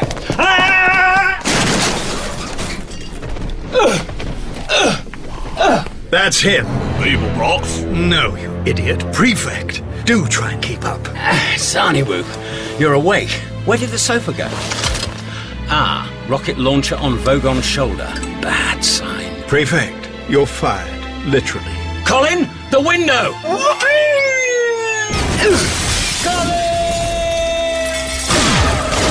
Colin, do try and keep up.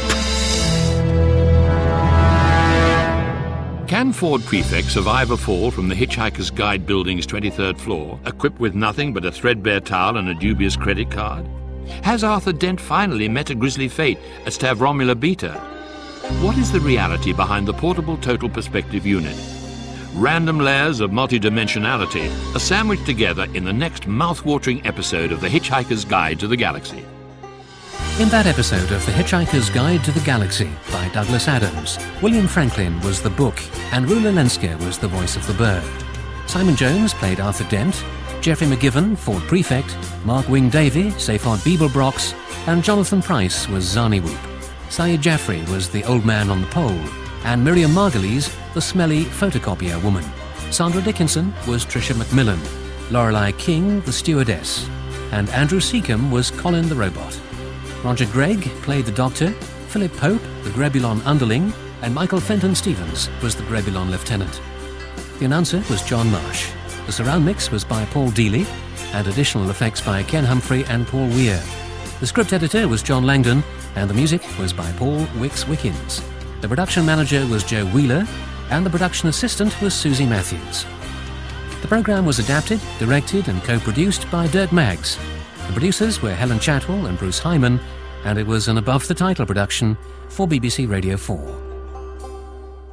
Listeners on planets other than one of the parallel Earths are requested not to give away any of the plot of next week's episode, just in case the Vogon demolition fleet fails to arrive in the next 7 days. Or doesn't, depending on which Earth we're referring to, I think. Do you mind if I have a lie down? I'm getting another of those headaches.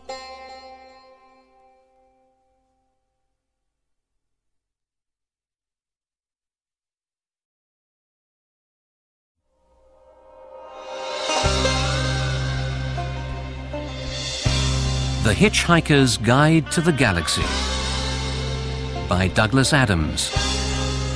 Quintessential phase.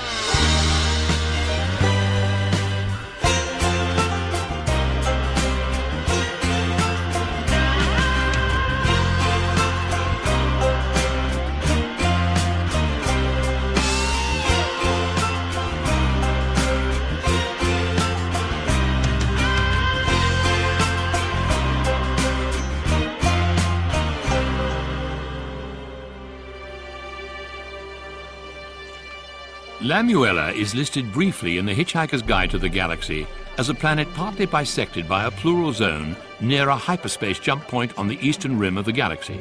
It is, by and large, unknown, which is a pity, for upon Lamuella, every aspect of making the humble sandwich has been developed beyond the dreams of even the picnic food epicures on Thermos Magna 6.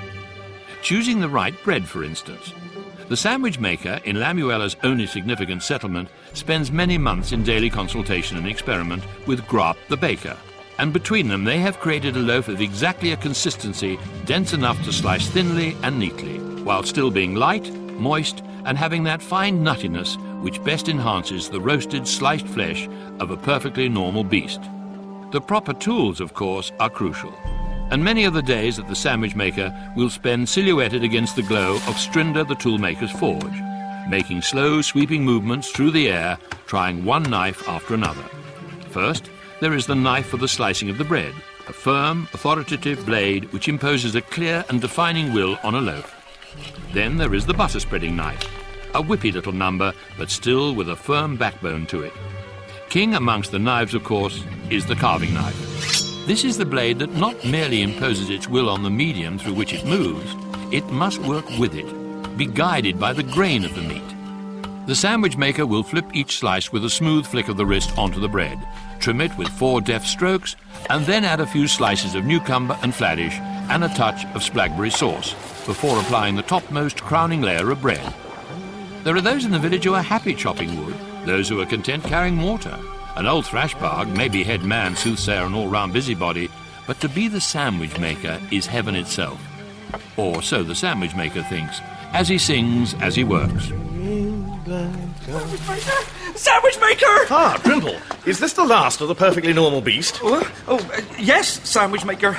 But next Froon Day they will migrate again at 4:30 in the afternoon. Old Thrashbog predicts it. He says this herd will yield maybe 7 dozen carcasses. That should tide us over till the return migration. Let's hope Thrashbog has examined his pick-a-bird entrails correctly. Thrashbog is never wrong. Not about perfectly normal beasts. Surprising, considering that while the rest of the village risked life and limb on the actual hunt, he makes up stories about his bravery and the safety of his hut.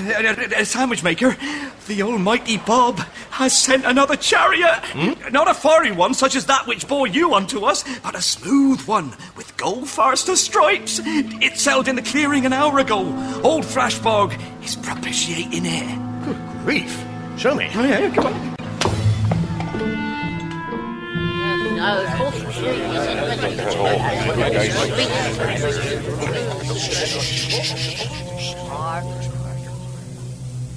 Almighty Bob, thou hast vouchsafed us the world of Lamuella for our dwelling place, the migrations of the perfectly normal beasts for our food, the drop-ins of the pick-a-birds to fertilise our crops, and many moons ago by fiery chariot you sent unto us your only begotten sandwich maker to make our sandwiches, since which time we have known on what side our bread is buttered.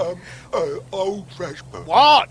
Sorry to interrupt, Nat, but why did Almighty Bob send his only begotten sandwich maker in a burny, fiery chariot rather than perhaps in one that might have landed quietly? I mean, like this one. Well, Grant's got a point there. Bob moves in mysterious ways. After all, if Almighty Bob loves his people, why would he send a chariot that burned down half the forest, filling it with gold? And injuring the sandwich maker quite badly, so that he limps heavily these days. According to Strinder. The logic of the tool maker is not gainsaid. Shush! Shush! You unbelievers.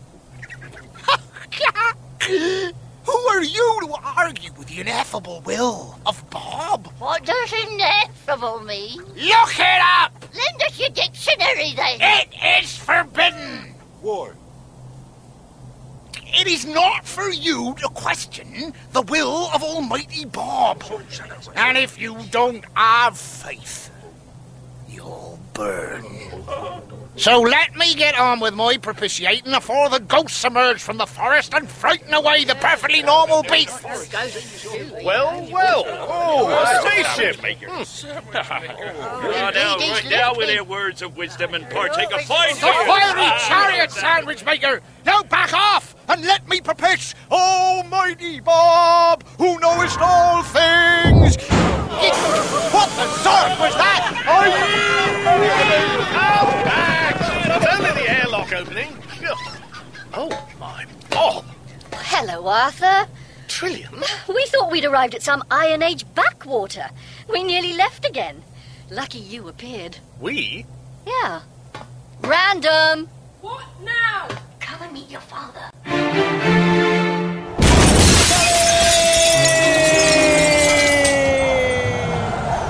Under the towel! Quick! Immediately, Mr. Prefect. Thanks, Colin. Hold the corners tightly. We are 300 feet above ground. Sheesh! Try not to lose altitude. It gives me validation beyond measure to burn out my anti-gravity circuits in your service. Did you see them? Vogons! Vogons really have taken over the Hitchhiker's Guide building. Yes, the wonderful new management. The old management was also fabulous, of course, though I'm not sure if I thought so at the time. Before I reprogrammed you to be happy instead of officious. How true! How wonderfully true! How bubblingly, frothingly, burstingly true! And joy! More of them below, setting up rocket launchers. Suffering Zarquan! Drop me over the nearest ledge! I burst with fluffy pink bunny love in fulfilling your wish. Burst later. For now, drop me off. Consider it an ecstasy-inducing joy. Oh, Dingo's kidneys. Oh, blacked out windows. What floor is this? 30. Research and development. Couldn't you just hug it? R&D used to be on the 5th floor. Incoming! It's paradise up here. We need to be inside, not stuck out here like targets. Break the glass, Colin. The windows can't be broken. The glass was reinforced after the Frogstar attack. What Frogstar attack? The one that led the engineers to upgrade the windows. But we broke out of Van Haal's window. That is because the engineers were not expecting an impact from inside the building. Right. So logically, what would the engineers not be expecting someone sitting on the ledge outside a window to do? They wouldn't be expecting me to be here in the first place. When people design something to be foolproof, they usually underestimate the ingenuity of complete fools. What bliss to be shot at whilst stranded on a 13th floor ledge with a complete fool. What's that? A rocket-propelled grenade. Scrumptious. No. Through the glass, something moved. A bird? There's something in there. The guide. What guide? The guide version 2. Pro.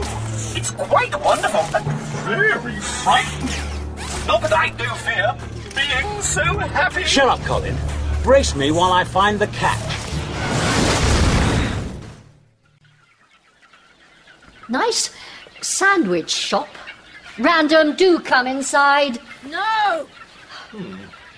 I'm happy here, Trillian. They like me. I make sandwiches for them, and, well, that's it, really. Please make yourself comfortable. Can I get you anything? A sandwich? Try one, they're good. Well, it is good. What's the filling? Oh, yes, that's perfectly normal beast. It's what? Perfectly normal beast. A bit like a buffalo. Large, charging sort of animal. You talk as if there was something odd about it. Nothing. It's perfectly normal. Oh, I see. It's just a bit odd where it comes from and goes to. Where does it come from and where does it go to? They suddenly appear a point slightly to the east of the Hondo Mountains. Thousands of them. They stampede across the Great and Hondo Plains and disappear again. Well, that's it, really. Sorry, I don't really quite... Well, in the spring, they do it again, only the other way round. But why are they called perfectly normal beasts? Old Thrashbarg calls them that. He says they come from where they come from and they go to where they go to. And that it's Bob's will, and so it must be perfectly normal. Oh. Who's Bob? Don't ask. Random, would you like a perfectly normal beast sandwich? I'm a vegetarian. Ah. You look well, Trillian. I am well. I'm very well. Look, I expect you're wondering how I found you. Yes, I was wondering exactly that. How did you find me? Well, as you may know, I work for one of the big sub-ether broadcasting networks. Oh, yes, you've done very well. That's terrific. Must be a lot of fun, all that rushing around. Oh, exhausting. I expect it must be, yes. Well, we have access to virtually every kind of information. I found your name on the passenger list of the ship that crashed. You mean they knew about the crash? They knew I'd survived? Oh, yes. But nobody's ever been to look or search or rescue. There's been absolutely nothing. Well, there wouldn't be. It's an insurance thing. They bury it. They pretend it never happened. You know they've reintroduced the death penalty for insurance company directors? Really? For what offence? What do you mean, offence? Oh, I see. Anyway, it's time for you to take responsibility, Arthur. For your daughter. Daughter? But we never, well, I wanted to, but surely Zaphod would have... Not the same species, Arthur. When I decided I wanted a child, they ran all sorts of genetic tests on me and could only find one match anywhere. Oh. It was only later that it dawned on me. They don't usually like to tell you, but I insisted. You mean you went to a DNA bank? Yes. But she wasn't quite as random as her name suggests, because, of course, you were the only Homo sapiens donor in the galaxy. Yes. Well, it was how I could afford the seat upgrades. Some of those flights are very long, you know. You were quite a frequent flyer, weren't you? But when? How? How old? Well, in my timeline, it's about 10 years since I had her, but she's obviously quite a lot older than that. I spend my life going backwards and forwards in time, you see. The job. I used to put her into daycare time zones, but you drop them off in the morning and you've simply no idea how old they'll be when you pick them up in the evening. I left her at one place for an hour, and when I came back, she'd passed puberty. Awkward.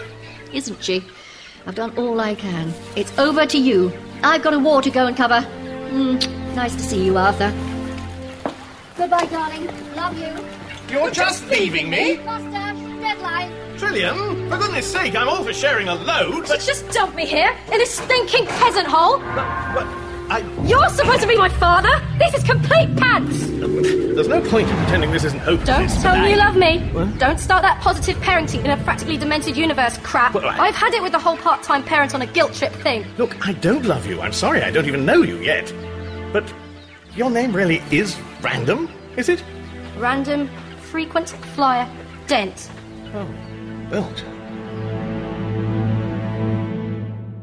Despite the Vogons' reputation for bureaucratic zeal, over-reliance on paperwork and sheer bloody-minded pedantry, the Hitchhiker's Guide to the Galaxy Pro. Soon to be available. Contact your local Infinitum Enterprises stockist to pre-order, quoting the priority code TPV. to the Galaxy points out that they're not above a little bribery and a lot of corruption, in the same way that the sea is not above the clouds, and certainly not averse to the odd covert skullduggery either. When a Vogon prostetnic captain in command of one of its constructor fleets hears the words integrity or moral rectitude, he reaches for his dictionary. And when he hears the chink of ready money in large quantities, he reaches for the rule book and throws it away. Coming up on ZZ9 plural Z Alpha surveillance coordinates, prosthetic Vogon Jelts. Excellent. Heave to in stealth mode. Patch into the Griblon base monitoring circuits. Yes, sir. In seeking so implacably the destruction of the Earth to clear the site for a new interstellar bypass, prostetnic Vogon Jelts has moved somewhat above and beyond the call of his professional duty. Jelts' problem is that having destroyed a planet located in one of the galaxy's plural zones, the Earth has been replaced by an identical world. Identical in all respects, but for an absence of sentient marine life and the occasional duplication of one or two existing humans. One of these is Tricia Macmillan, in most respects a doppelganger of Arthur Dent's friend Trillian, the exceptions being her accent, the colour of her hair, her lack of a daughter, and the fact that she did not leave the Earth after meeting Zaphod Beeblebrox at a party. However, she has now managed to be abducted by aliens, in a nice way, and is currently visiting the remote world of Rupert, recently discovered 10th planet in Earth's solar system, and new home of the stranded and media-hungry Grebulons. Exactly a paradise planet, is it? Rupert is far from the star that warms your Earth, but it is an excellent location for monitoring. Ah, Miss Macmillan and wife. I hope you enjoyed the tour of our base. Now you are our guest, we must entertain you lavishly. Get the dip. I don't know what sort of food. Fast burger and fries. Nothing but the best here. Have a nugget. I'm confused. You have all this technology far beyond us, but your quarters are furnished with plastic-covered sofas, Sofas, yes. imitation coal fires, lava lamps. How did you, where did you get this? Ah, by mail order. Here's a delivery. They sent it by post? No, not here, no. We have arranged a special box number in New Hampshire. We make regular pickup visits. How do you pay for these things? Credit card. My flexible friend. But how do you get them, the kids' menu specials? Very easy, Miss Macmillan. We stand in line. We do! After we've eaten, do you mind if I videotape an interview with you? Well, of course not, Miss Macmillan. No, we have nothing to hide here. Nothing! Look! Open the box. Take the money. Oh, nothing to hide. Oh. Helmsman? Yes, sir? My face aches strangely. What's wrong with it? You're smiling, sir. You lie! You lie like a Dentrassi food taster! Oh! All the same, I do feel strangely amused. Yes. I'm moved to write a poem about irony. Let's see. Oh, globbit of dribble oozing from the upturned corner of my mouth. You look to me like you should be the thing that droppeth from the cloud. A tiny bit of thee is stuck upon my lip. A little more is up my nose. Some has adhered to my hip. My eyes are open and glassy. My snot is thick and green. But from my ears something obscene appears, and I think it might be me. According to the writings of old Thrashbarg, the planet Lamuella was found fully formed in the navel of a giant earwig at 4:30 one Vroonday afternoon. And although any seasoned galactic traveller with basic passes in physics and geography might have fairly serious doubts about this, it was rather a waste of time trying to argue with old Thrashbarg, as he would invoke the will of Almighty Bob, and that would be an end to the matter. Undeniably, however, on Lamuella the days were just a little over 25 hours long, which for an Earthman basically meant an extra hour in bed every single day. And, of course, having regularly to reset his watch, which Arthur Dent rather enjoyed doing. He also felt at home with a number of suns and moons which Lamuella had, one of each, and with the fact that the planet orbited its single sun every 300 days. A good number, because it meant the year didn't drag by. Well, it didn't used to. Random. Someone's been using my carving knife to dig up stones to throw at the picker-birds, and I think I know who it is because I watched them doing it. You can buy another knife. They don't sell them in bulk here. This is a subsistence economy.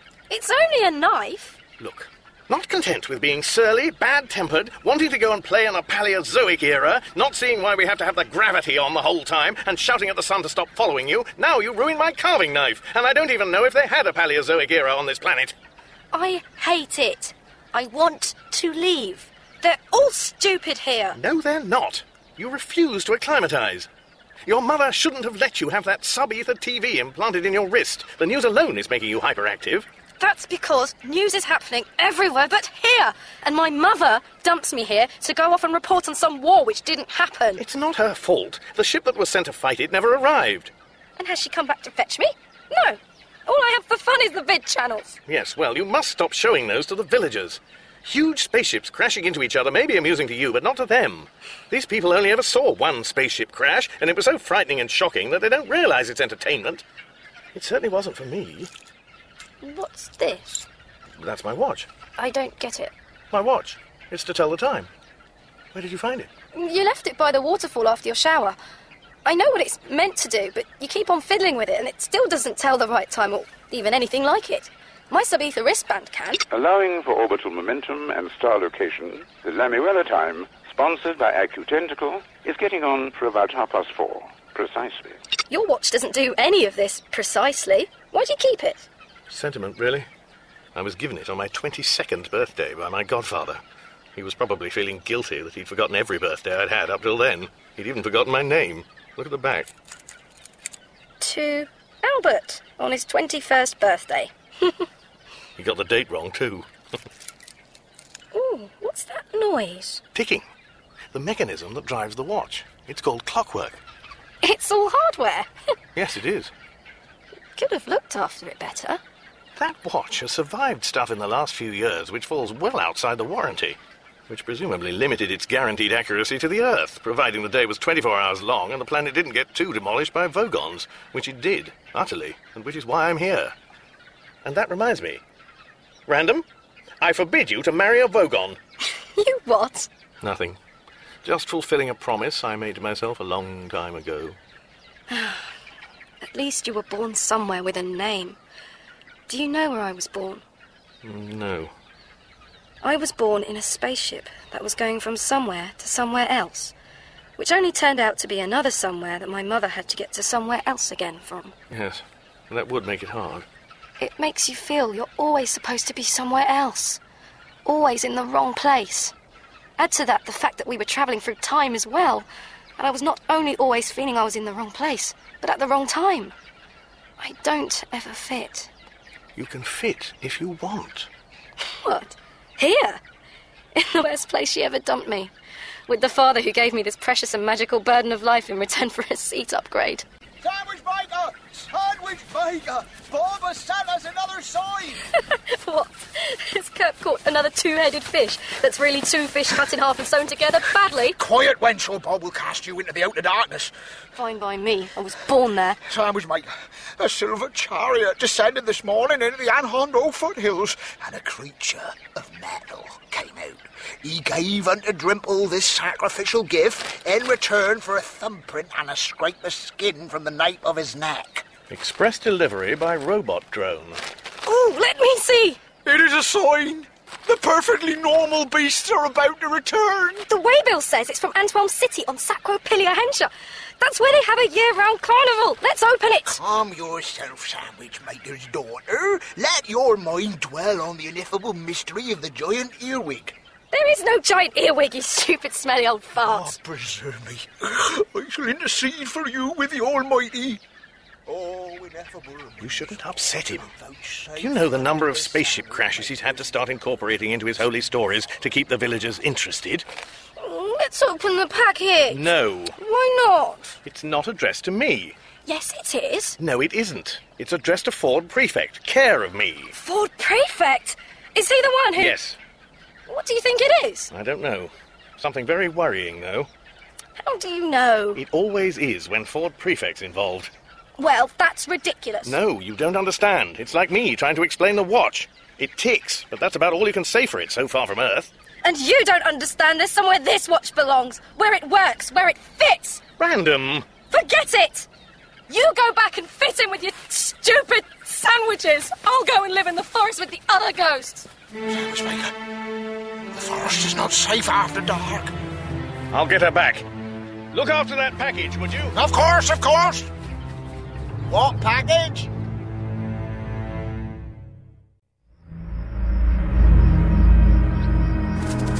Hello?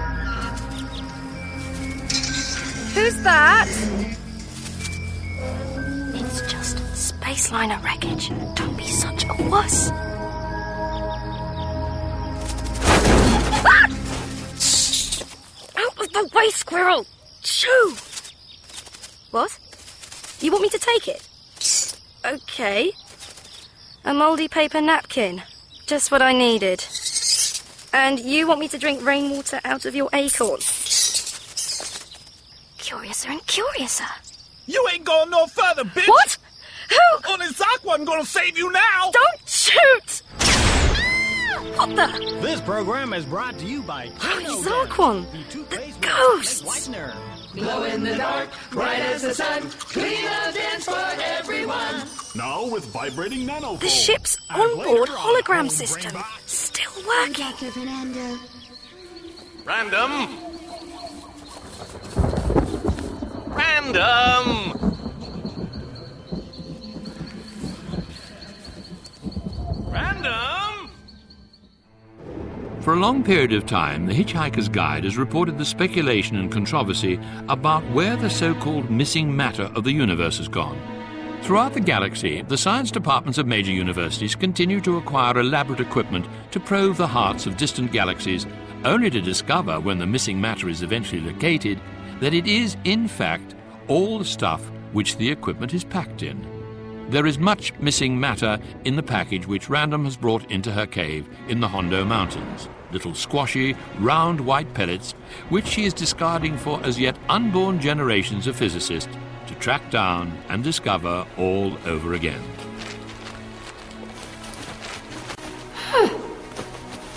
All that packaging for a stupid dinner plate. What's the point? You're not a dinner plate. You're not a black picker bird either. Excuse me, I just have to calibrate myself. Can you hear me when I say this? Is that you talking, origami bird? Good. And can you hear me when I say this? Of course I can!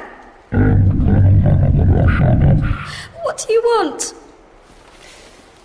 Obviously not. Good. Well, your hearing range tops out at 16 kilohertz. So, is this comfortable for you? No harmonics screeching in the upper register? Good. I can use those as data channels. Now, how many of me can you see? 1.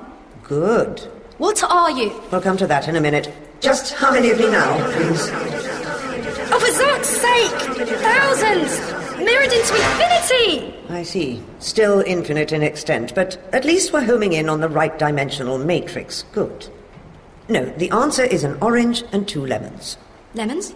If I have 3 lemons and 3 oranges, and I lose 2 oranges and a lemon, what do I have left? Huh? So you think that time flows that way, do you? Interesting. Whatever. Well, I can tell you that in your universe you move freely in 3 dimensions that you call space. You move in a straight line in a 4th, which you call time, and stay rooted to one place in a 5th, which is the first fundamental of probability. After that it gets complicated. And there's all sorts of stuff going on in dimensions 13 to 22 that you really wouldn't want to know about. How the hell do you know? I am the guide. In your universe, I am your guide. In fact, I inhabit what is technically known as the whole sort of general mishmash. Come outside, and I'll show you. In the rain? Precisely. What can you see? Water falling through the bloody air. That's what rain does. Anything else you want to know, or can I go home? You want to go home? I haven't got a home. Look into the rain. I'm looking into the rain. What else is there to look at? In the water, what shapes do you see? Random! Oh, my father. Random! Looking for me in the rain. Random! Okay, so you can project images into the rain of things happening elsewhere. Well, what's that prove? Only that it's no more there or not there than the rain was. It's all just images in the mishmash. Here's another one for you. More fries? A Pop-Tart? Actually, that cheeseburgers really filled me up. My mother? No. I know my mother when I see her. It is not. Well, her hair's different, but... That person is part of the extent of your mother on the probability axis. Do what? Space, time, and probability all have axes along which it is possible to move. You and your father's lives are a sum of the inherently changing probabilities your travels have exposed you to. Oh, that's tosh. Ah. You see the inconsistencies, but not the rule that they prove. You said you wanted to go home. Would you like to see your home? See it? Hello? It was destroyed. No. It is discontinuous along the probability axis. Look. The Earth. Lots of Earths. Like a string of beads. With gaps. What was that? The probability axis of a discontinuously probable object. The world of your origin lies on a fault line in the landscape of probability, which means that at certain coordinates, the whole of it simply ceases to exist. Typical of all things that lie within the plural sectors. Want to go and see for yourself? To Earth? Is that possible? Because of the filters through which you perceive it, your universe is vast to you. Vast in time, vast in space. But I was built with no filters at all, which means I perceive the mishmash which contains all possible universes, but which itself has no size at all. For me, anything is possible. I am omniscient and omnipotent, extremely vain, and what is more, I come in a handy self-carrying leatherette wallet. Is this true? Not necessarily. Are you winding me up? As I warned you, anything is possible.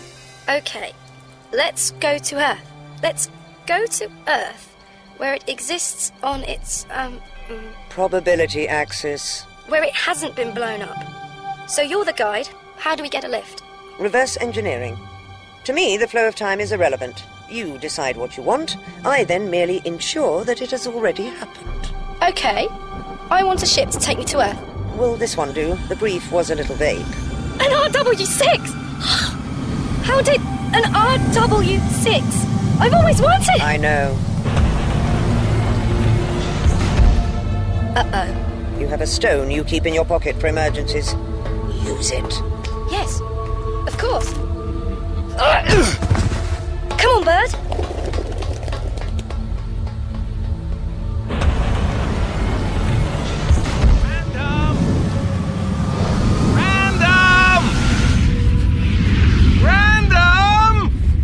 Is that... Ow! Ow! What the... Ford? Arthur, you're standing on my head.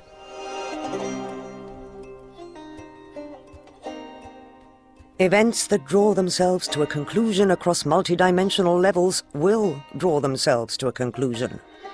Closure will be final and irrevocable. And I am your guide. And in the last ever episode of The Hitchhiker's Guide to the Galaxy, what happens is inevitably what must happen. Let me guide you. All is for the best in the best of all possible worlds, even if it does not have much time left. In that episode of The Hitchhiker's Guide to the Galaxy by Douglas Adams, William Franklin was the book and Rula Lenska was the voice of the bird. Simon Jones played Arthur Dent, Geoffrey McGivern, Ford Prefect, Susan Sheridan, Trillian, Sandra Dickinson, Tricia McMillan, and Sam Bayar was Random. Griff Rhys-Jones played Old Thrashbug, Roger Gregg, Strinder, Andy Taylor, the Grebulon leader, Lorelei King, the patient, and Michael Fenton Stevens, the Grebulon lieutenant. Andrew Seacombe was Colin the robot, Toby Longworth, Prostechnik Vogon Jeltz, and Brian Cobby was the speaking clock. The announcer was John Marsh, the surround mix was by Paul Dealey, and additional effects by Ken Humphrey and Paul Weir. The script editor was John Langdon, and the music was by Paul Wicks-Wickings. The production manager was Joe Wheeler, and the production assistant was Susie Matthews. The programme was adapted, directed and co-produced by Dirk Maggs. The producers were Helen Chatwell and Bruce Hyman, and it was an above-the-title production for BBC Radio 4. Listen to the bird and let it guide you.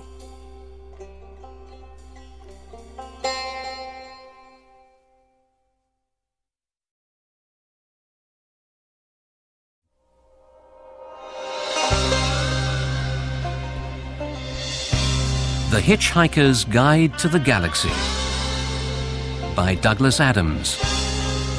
Quintessential phase.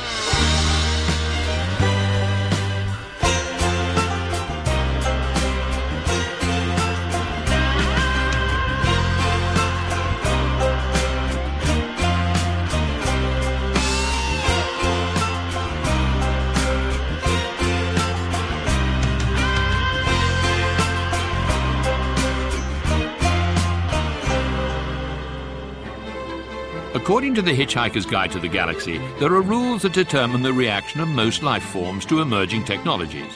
1. Anything that is in your world when you're born is normal and ordinary and is just a natural part of the way things work. 2. Anything that's invented in the first third of your lifespan is new and exciting and revolutionary, and you can probably get a career in it. 3. Anything invented once you are middle-aged is against the natural order of things. The guide goes on to say, goes on. Please wait. This entry is being updated over the sub-Ethernet. The system will be down for a measurable period. Go away! I've been pestered by squirrels all night. They keep on trying to give me magazines and face wipes. Arthur, is this anywhere near where your ship crashed? Yes. Well, it happens. Ship's cabin robots get destroyed. The cyber minds that control them survive and infest the local wildlife. Can turn a whole ecosystem into some kind of helpless service industry, handing out hot towels and drinks to passers-by. By the way, who was that young woman who cracked me over the head and stole my spaceship? My daughter. Beg your pardon? My daughter, Ford. Is there a mother involved? Trillian. Trillian? She told me once she had a kid, but I didn't think... No. I was financing my travel with donations to sperm banks. And she made an early withdrawal? I was hoping it might become a standing order. Ford, what are you doing on Lamuella? Phew, long story. I was coming to pick up a parcel I'd sent to myself, care of you. It's something unimaginably dangerous. So you sent it to me? You're the one person I could rely on to be absolutely boring and not open it. Except that your daughter's got it now. Got what? The new guide, the bird. She's made off with it and with my ship. And when I say my ship, I mean an RW6. A what? An RW6, for Zark's sake. I've got this great new relationship going between my credit card and the guide's central computer, and she's stolen my ride. Oh, there must be some way off this zarking planet. We could sit around and wait for a passing spacecraft, I suppose. Oh, yes, and how many spacecraft have visited this flea pit recently? Well, mine came here. Well, crashed here a few years ago. Then Trillion, of course, and the parcel delivery, and you, and... Oh, you're right. That's it. This is important, Arthur. And my daughter's out there all alone in the galaxy. Can we feel sorry for the galaxy later? It's the guide I'm worried about. It's been taken over, changed beyond all recognition. Oh! I'm incoherent with excitement. Please tell me what fascinating bit of badger sputumly inconsequential trivia you'll assail me with next. I leapt out of a high-rise window. No chance of you doing it again? I did. The first time I managed to save myself with the help of a security robot I reprogrammed, called Colin. And having saved yourself very cleverly once, you very sensibly went and jumped again. Naturally, and fell straight into the open cockpit of a passing jet town car whose pilot had inadvertently pushed the eject button instead of changing tracks on the stereo. Even I couldn't think that that was particularly clever of me. Oh, I don't know. I expect you probably sneaked into his jet car the previous night and set it to play the pilot's least favourite track or something. No, I didn't. Though, coincidentally, somebody else did. And this is the nub. You could trace the chain of coincidences back. Turned out, the new guide had done it. It's not an electronic book anymore. It's a bird. What bird? The one your daughter is rampaging through the cosmos with. Looks pretty, talks big, uses temporal reverse engineering the way Zaphod mixes gargle blasters. Arthur, nobody understands what's been unleashed here. Oh. Would that explain the Earth? What Earth? A huge hologram projected onto the rain last night. The Earth. Lots of Earths. Like a string of sausages projected in the sky. Sounds like it was explaining the infinitely multitudinous possibilities of your planet to your daughter. Blow up one, another pops into existence. Handy, but confusing. Oh, I think I've got... An idea? A sandwich. You eat perfectly normal beast, don't you? Not come across that one. When I found the bird, the Guide Mark II, it put on the most fantastic multi-dimensional display I've ever seen. It then said that it would put its services at my disposal in my universe, whether I liked it or not. I said we'd see about that, and it said that we would. That's when I packed it up and sent it to you for safety. Whose safety? Then, what with one thing and another, my best options seemed to be jumping out of the window again, being fresh out of other options at the time. Did I mention the passing jet car? Anyway, whether I liked it or not, the guide was now working for me. And if you've got the guide, you think that you're the one it's working for. Any more sandwiches? Have my crusts. But now, my daughter has the bird, the guide. She's the next one in the chain who'll think that everything is going fabulously for her. Until she's done, whatever it is, then it'll all be up for her, too. The new guide uses unfiltered perception. Do you know what that means? Me? I've been making sandwiches, for Bob's sake. Unfiltered... Who's Bob? Never mind. OK, the bird, the new guide, perceives everything. We don't. And because it perceives every possible universe, the bird is present in every possible universe, existing in total perspective. So they only have to make one of it for everybody to have one. Yes? Ish. With unfiltered perception, any move it makes has the power of a virus. It propagates across distance, time, and a million other dimensions, which means that somewhere there is one key instruction. But where's the final application? You know what this means, Arthur? Sorry, I nodded off for a moment. Think about this. You know who I saw at the guide offices? Vogons. The Vogons are behind this. Good grief. Of course. Oh, good. I've said a word you understand at last. But do you know who I found trapped inside their virtual accounting software? That noise! The thunder. It isn't thunder. It's the spring migration of the perfectly normal beasts. It started early. What are these animals you keep on about? Our ticket off the planet. What? Cup of tea, Miss Macmillan. What's it say on the door? Do not disturb. No, below that. Go away. Thank you. Is there a problem? I'm not with you. You are. That's the problem. Yes, Miss McMillan. Thank you. This is Tricia McMillan reporting from the surface of the planet Rupert. No. The stuff in the ship going there first. Rupert. In something like 7 of your Earth hours. Which means you must have some form of propulsion unknown to us on Earth. Oh, you mean is it a warp drive or something like that? You'd have to ask our flight engineer, Mr. Scott. Scotty. Which one is he? We don't know. We've all lost our minds, you see. Who's gonna believe this? This is Rupert, the home of the Grebulons. It may look to you, the viewer, like a bunch of slightly thin and discolored people sitting around watching televisions that show reruns of MASH and the Rockford Files. I'll be laughed out of the business. This is Clearly alien technology on a dramatic scale. Huge gray buildings under the dark canopy of a clear pressure dome. Could be a studio set from just about any low-budget science fiction movie. And here comes the Grebulon leader. Looking like some guy in costume and makeup standing in front of a cheap cardboard set. Hello? Leader. Miss McMillan. I cannot tell you how much I enjoy your shows on TV. I am your greatest fan. I'm so glad you've been able to visit us on Rupert, and help us triangulate our astrological position. Here is the book I want you to use. You and Your Planets by Gail Andrews. There's nothing of any use here at all. Oh, my God. I left astronomical research because I couldn't prove that a glamorous alien with 2 heads once tried to pick me up at a party. I switched careers to TV, and now I dream up an alien race of people stuck on a remote outpost of our solar system, filling their cultural vacuum with our media junk. It's happened again. I have no recollection of faking any of this, but if I ever show this to anybody, I'll be a laughingstock. Wait a minute. What are those? What is it? Miss McMillan, it's an alien spaceship. What? An alien spaceship in Regent's Park.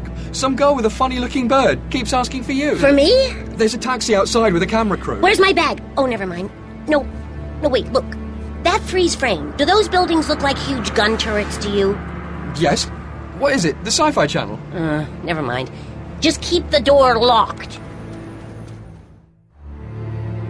Many, many light years from anywhere lies the abandoned planet of Vogsphere. Somewhere on its fetid, fog-bound mudbanks stands, surrounded by the broken and empty carapaces of its last few jeweled scuttling crabs, a stone monument which marks the place where it is thought the species Vogon blurtus first arose. On the monument is carved an arrow which points away into the fog, under which are inscribed the words, "The buck stops there." There, in this instance, is the flagship of Prostetnik Vogon Jeltz's constructor fleet.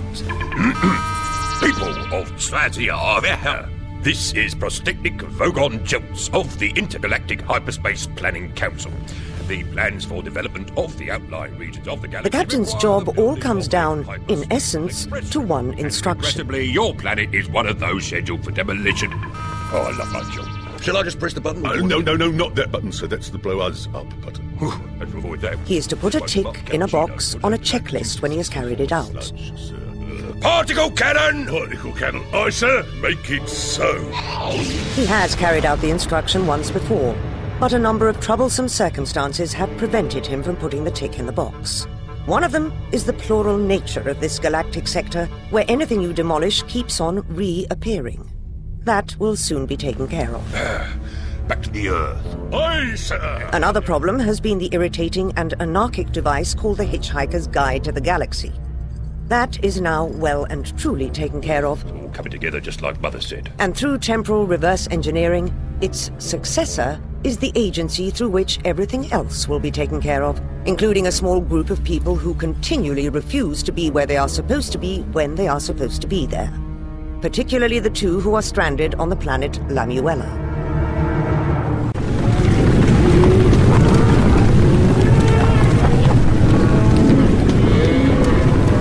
Wave the towel higher! Flick it! Careful, don't get run over! This isn't working! We'll be killed if we try to jump onto a stampeding, perfectly normal beast. Well, you will! Pardon? Ford, have you ever heard of Stavromular Beta? Don't think so. How do you spell it? Oh, no. You remember I told you about Agrajag? You mean the guy who was convinced you were getting him killed over and over again? Yes. One of the places he claimed I'd got him killed is called Stavromula Beta. Someone tries to shoot me, it seems. I duck, and Agrajag, or one of his many reincarnations, gets hit. It seems that this has definitely happened at some point in time, so I suppose I can't get killed, at least until after I've ducked on Stavromula Beta. Yeah, well, I wouldn't bet my life on stopping a 1.5-ton perfectly normal beast armed with nothing but a towel. But they are a way out of here. They gallop up this plain, turn by the hills at the far end, and just disappear. And they return at the next migration. Well, it certainly looks like it might be some kind of evidence of dimensional drift. Which is what? A multi-dimensional nexus intersecting this planet. Which means we can ride our way out of here. Exactly. But waving that towel around like a matador isn't going to do it. You've got to flick it more. You need more follow-through from the elbow. What about you? You need more suppleness in the wrist. You need more after flourish. You need a bigger towel. You need a pecker bird. What? Hello, old thrashbark. To attract the attention of a perfectly normal beast, you need a pecker bird. Like this. The bird he's holding. What is it? A picker bird. Its eggs make rather a good omelette.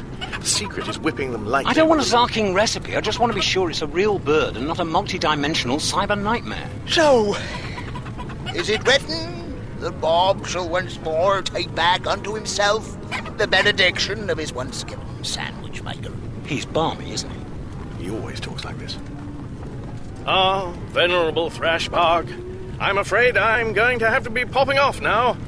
But young Drimple, my apprentice, will be a fine sandwich maker in my stead. Oh, sandwich maker from Bob. Yes? Life will be a very great deal less weird without you. Do you know, I think that's the nicest thing anybody's ever said to me. Old man, where do these beasts go? To the domain of the king. What king? Come!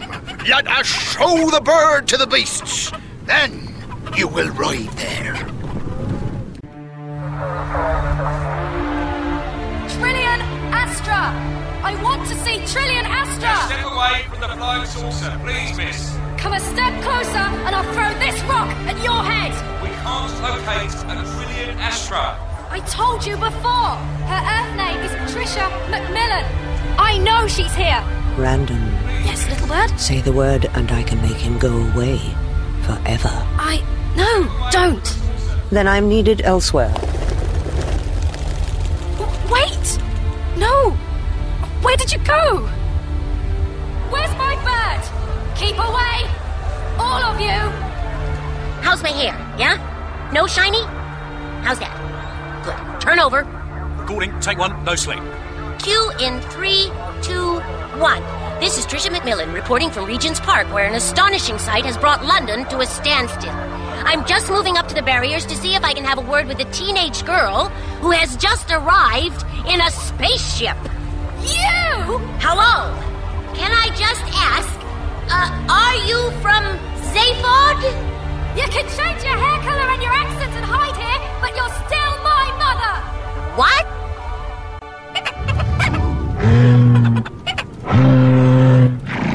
I don't think I've ever seen anything quite so stupid in my life. Shh! They fascinate the beasts! Bob knows why. And once a perfectly normal beast is fascinated, it becomes docile. But not for long.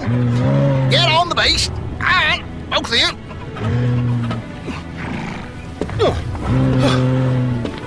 Yuck! How can something so delicious smell so rank?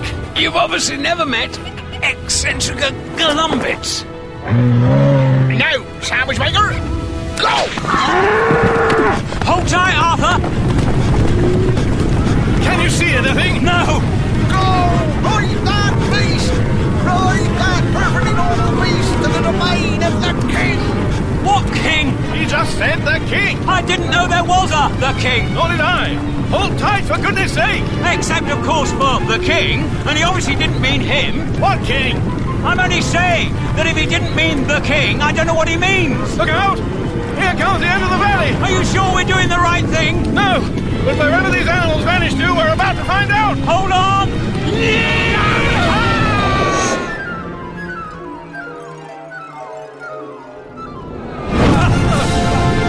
Hey! We did it! Oh, jump!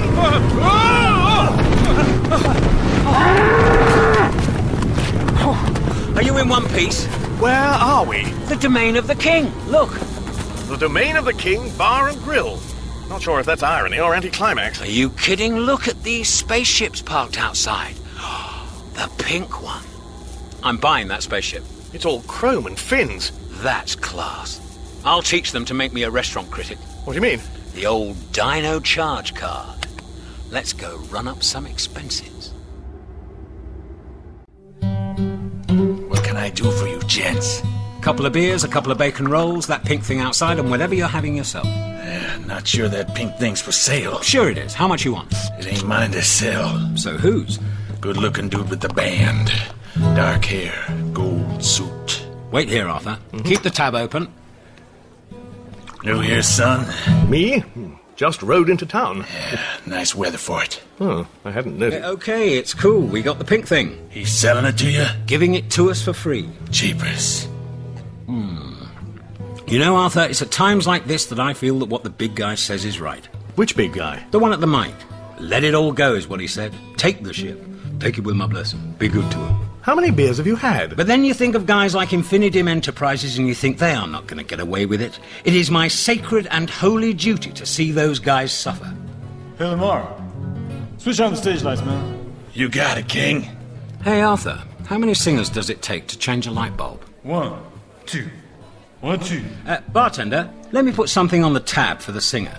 I asked for a special request. How much? Well, I was thinking... Is he all right? Just needed to take the weight off his feet. Ford, will that ship get us to Earth? Sure will. Oh, no. Lend me your guide. Here. The Hitchhiker's Guide to the Galaxy. Earth. Earth. Mostly harmless. It's there. The Earth is still there. That's where Random will be going. The bird was showing her the Earth in the rainstorm. Quiet, Arthur. I paid to hear this song. Our lovely world, so lovely, and everything so nice. Ford, are you crying? And everyone so happy. Dust in my eye. Beneath the ink black. You have to go. Not till I've reviewed the restaurant. Write a review of this place? Filing the review validates the expenses claim. Okay. The beer is good and cold, local wildlife nicely eccentric. The bar singer is, without exaggeration, the best in the known universe. And that's about it. Subetha send. Doesn't need much, just a validation. And this bill is going to need some validating. How much did you tip the singer? More money than the Colonel made for him in an entire career of doing rubbish movies and casino gigs. Just for doing what he does best, singing in a bar. And he negotiated it himself. With any luck, this is a good moment for him and a very bad one for Infinidim Enterprises. You love those flowers so.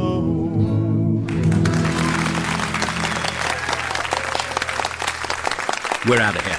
Thanks, Al. Hey, take it easy for me. Y'all come back now.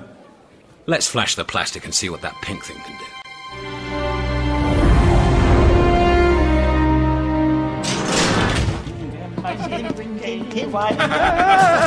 You summoned us, Captain Picard? Yes, Lieutenant Kojak. I am troubled. Huh? Our mission was a watching brief, but I'm bored with monitoring the Earth, to be honest. I am bored with Cagney and Lacey. I am bored with the Tribbles episode of classic Star Trek. I am bored with not knowing who I am and having to pick a new name out of an old TV guide every morning. At least now we can work out our astrological charts. That gives us work to do, yes? And a plan to follow? But all the other equipment with us must have some purpose. If only we hadn't lost our minds when the meteorite wiped out our databanks. We need a purpose. And the TV and the PlayStation are not enough. Has something happened? Yes. Miss Macmillan helped us recalculate the movement of the planets. And now my stars foretell that I am about to have a very bad month if I don't take positive action. Today. Because today Earth is starting to rise into Capricorn. And as a classic Taurus, this is indeed ominous for me. So you're going to take positive action? I have decided to investigate the astrological potential of our gun turrets. Gun turrets? Have Huggy Bear and the two Ronnies link the targeting circuits to the astrology computer tracking Earth? Aye, Captain. It is as you wished, Prostetnik Vogon Jeltz. Reverse temporal engineering at its finest, little bird. You have served us very well, and very often. Are the displaced persons all on Earth? They will be reunited within minutes, and the Grebulons are arming their multidimensional disruptors. You have fulfilled your function. And I can shortly put a tick on my checklist without further outlay of billable resources. Now, show me the Earths. All of them. I want to see this for myself. Yes. The blue and green watery tube of Earth in all its dimensions. Closing brackets, parsing clauses, endifs, halting repeat loops, calling recursive functions. Preparing to force quit. Engaging total perspective vortex. A second spacecraft, this time pink, was reported to have landed on Portland Place in central London.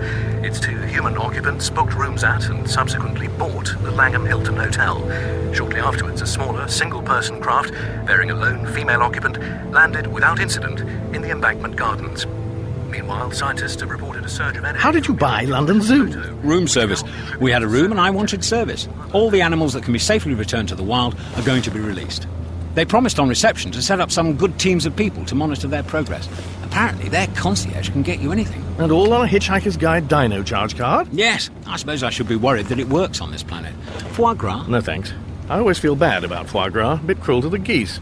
Sod the geese. You can't care about every damn thing. Next left, driver. You know where this club is? Stavros? Well, I've been to his original club in New York. I knew he was opening one here. When your daughter stopped chucking rocks at Trillion and demanded to be taken clubbing, it was pretty easy to find out which one she'd be taken to. But it's not Trillion, is it? It's Tricia Macmillan. We're here, gents. Number 42. Keep the change. Come on, Arthur. Family reunion. Down here. Reminds me of the Starship Bistromath. Excuse me. Excuse me. Thank you. Oh, can I squeeze past? I thought I told you not to come here. What? Not you, him. Me? But I'm sorry? I think I must have mistaken you for someone else. Ford? He's still staring at me. Now what? What did you say? I said now what? I'm trying desperately to remember which drug I've just taken. It must be one of those which means you can't remember. Try the men's room. Yes. Come on, Arthur. I don't like places like this, Ford. For all of my dreams of Earth and home, I miss my hut on Lamuella and my knives and my sandwiches. I even miss old Thrash Bar. Arthur? Arthur? Trillion? Tricia? Both, it seems. Somebody please tell me what's going on and who that woman is. All of you! Stop! Arthur, the gun your daughter is holding was in the ship she stole from me. It's a Wabanata 3, very dangerous. Let's just everybody stay calm and find out what's the matter. I thought I would fit here on the world that made me. But it turns out that even my mother doesn't know who I am. Random, I'm here. All right, joke over. Where's the hidden camera? Shut up! You abandoned me! Random, it's very important that you listen to me. We must leave. We must all leave now. What are you talking about? We're always leaving! This is not your home. You don't have one. We none of us have. The war I left you to report on, the missing ship that didn't turn up, is here, in this solar system. And its crew are lost and frightened and about to do something very misguided because they also have no home. We've got to go. It's all right, Trillion. If I'm here, we're safe. Nothing can happen to me till I go to Stavromula Beta, okay? Arthur, keep talking. That man who recognized you on the stairs, I think he's going for the gun. What are you saying? Let's all just relax. I'll take that. No! Wait! Random, No! Arthur, duck! Are you all right? You... What? I'm sorry! I didn't mean to... It was an accident. Arthur, we need to leave now. We're safe, Trillion. There's time to sort out this mess. Really? Have you looked at the name of this club? It's Stavros Club, isn't it? Here. Look at the menu cover. Trillion, how can you think of food at a... Oh, my God. The landlord's name is Stavro Mula. His first club in New York was named Alpha. This is his second club. Stavro Mula Beta. Oh, that's good. Very good. Well, thank Bob that's over. Who's Bob?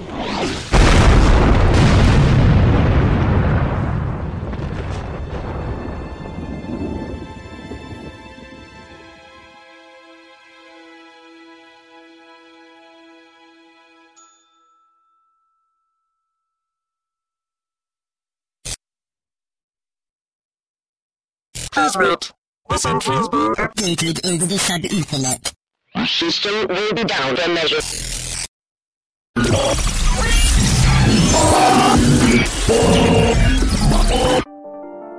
The babelfish is small, yellow, leech-like, and probably the oddest thing in the universe. It feeds on brainwave energy, absorbing conscious frequencies and nerve signals picked up from the speech centers of the brain. The practical upshot of which is that if you stick one in your ear, you instantly understand anything said to you in any form of language. Another ability evolved by the babelfish is its tactic for self-preservation. Only one other aquatic creature in the universe has developed the babelfish's capacity for continuous probability transference in the picosecond before unavoidable destruction. Thus, as Earth's plural zone folds itself away like a card table after a particularly energetic hand of snap, the babelfishes, their hosts, and any cetaceans in the vicinity simultaneously flick into existence in any alternative realities. In the case of Arthur Dent, this leads to several probabilities. One has been in existence for many years, and in the master bathroom aboard the Heart of Gold... Oh, last. Eddie! Eddie! Hey there, monkey in the shower! Water too hot? Too cold? You'd prefer ass's milk, maybe? I've run out of shampoo. Can you ask Lintella to bring some in? Pleased to be of service. You wanted shampoo, Arthur? Gosh, thanks, Lintella. That was quick. Would you like us to scrub your back? Who's us? Well, there are now over 800,000 million Lintilla clones in the Brantisfogan Escort Agency. Good grief. And I thought I'd invite a few of my sisters aboard. Pleased to be of service. This is nice. Two shaping mirrors. Wow. Eddie, more hot water. Quick. No problemo, Capitano! Another Arthur pops up in another time, when yet another Earth hung like a blue opal in this corner of the galaxy. Come off it, Mr. Dent. You can't win, you know. There's no point in lying in the path of progress. I've gone off the idea of progress. It's overrated. But you must realise you can't lie in the path of the bulldozers indefinitely. I'm game. We'll see who rusts first. Won't we, Fenchurch? Get stuffed, Prosser. This is our cottage. But perhaps the alternative that best suits the babelfishes and their hosts is the convivial safety of a location and a time far, far removed from any uncertainty, improbability, or sobriety. An infinite loop of bistro-mathics where dinner guests wait patiently for each other to turn up. Welcome, welcome one and all to Milloway's, the restaurant at the end of the universe. I'm Max Quarterpleen. Ladies and gentlemen, I'd like to welcome the disciples of the Great Green Arcal Seizure. Are you in tonight? Yes, they are. Do we have with us the minor deities from the halls of Asgard? Ford, last question, I promise. But if the babelfish is so versatile, how come it's never saved my life, our lives, before? You didn't die before. So what happened to us? How were we saved? Well, our scrape with death took place in a plural zone, where organic life forms in the vicinity of the babelfish share its kinetic bridge to all available dimensions and are transported to. The only other life forms who can make the jump are dolphins. Haven't you noticed what's outside the restaurant, for miles and miles in every direction? Thousands of interlinked blue lagoons glowing under the stars. Filled with dolphins at play. The dolphins learned how to jump dimensions from the babelfish. In return, the babelfish learnt a thing or two about where to have a good time from the dolphins. Quid pro quo. Pass that old Jack Spirit, Seyfried. One for you, Ford, baby. Two for me. Here's to the look on Trillion's face when she merged with Trisha. It was weird. One minute she was there, we were there. The next, it felt like we were two drops of water joining into one. I like you with blonde hair, mind. Come on, monkey man. Hurry up with that menu. I'm hungrier than a bug bladder beast in a weight loss clinic. You'll have to wait.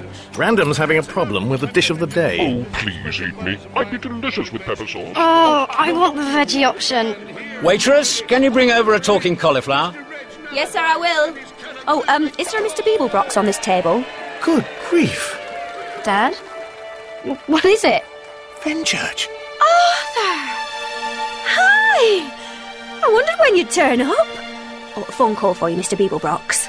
Where did you go? I searched for months. I thought I'd wait for you. Well, how did you know I'd come back? Well, this seemed as good a place as any. Yes, but here? It's amazing. I know. Why am I late? Yep. This is the car park. You ordered a babe wash for your ship. Due to staff shortages, I am your babe. Marvin! I thought you were dead! Seems I was still under warranty. Sorry to disappoint you. Sorrier than you can possibly imagine. You're still parking cars here? Spend a few 1,000 million years in a job and eventually you get promoted. I have my own bucket now. Finally, I am somebody. Okay, Metal Man. How about giving the heart of gold a hot wax with full valet? That depends on whether or not I can find my frilly apron.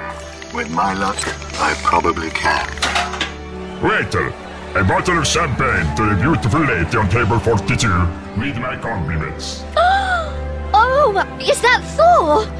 Kwee! Thor! She could argue astrophysics with Einstein, but a set of biceps and a big hammer can instantly reduce her IQ to single numbers. And we have with us here tonight a party of believers from the Church of the Second Coming of the great prophet Zarquan. And boy, are we in luck tonight. Looky, he's here in person. A big hand, please, for the great prophet Zarquan! Oh, how very kind, yes. At last an opportunity to say a few words on my own behalf to all who have taken my name in vain. Just a moment, please. Yes? Prophet Zarquan, you are the last on my list. You are a tiresome, goggle-eyed pillock. A wowbagger, the infinitely prolonged. Yes? You are a whinging sack of parrot droppings. And no longer immortal.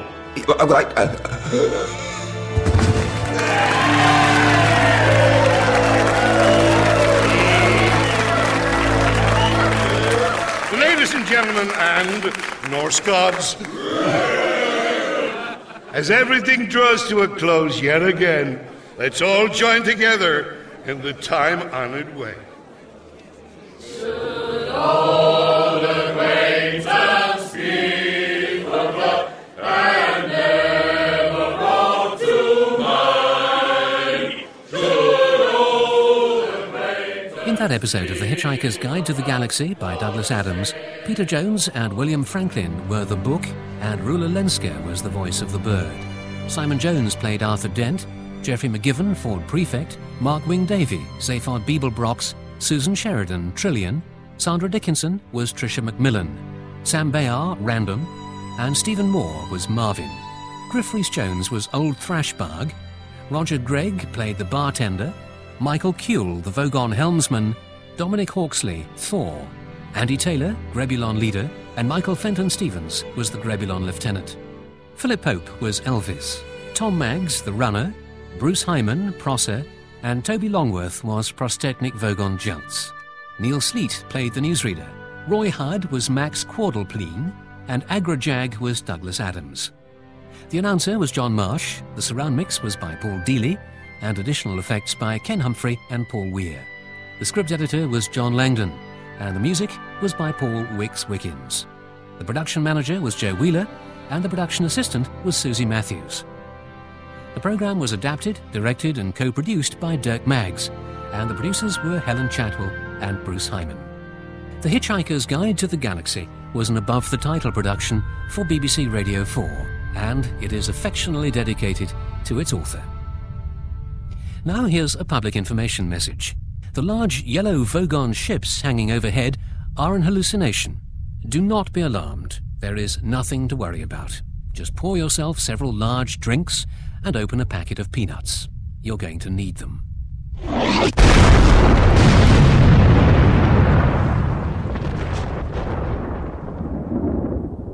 Got 'em. Where's the list? Here, sir. Tick in the box. Good. Helmsman? Aye, sir. Prostetnik Vogon Junts. There you are. Set course for Eroticon 6. Time for a spot of shore leave with eccentric Galumbit. Before we blow her planet up.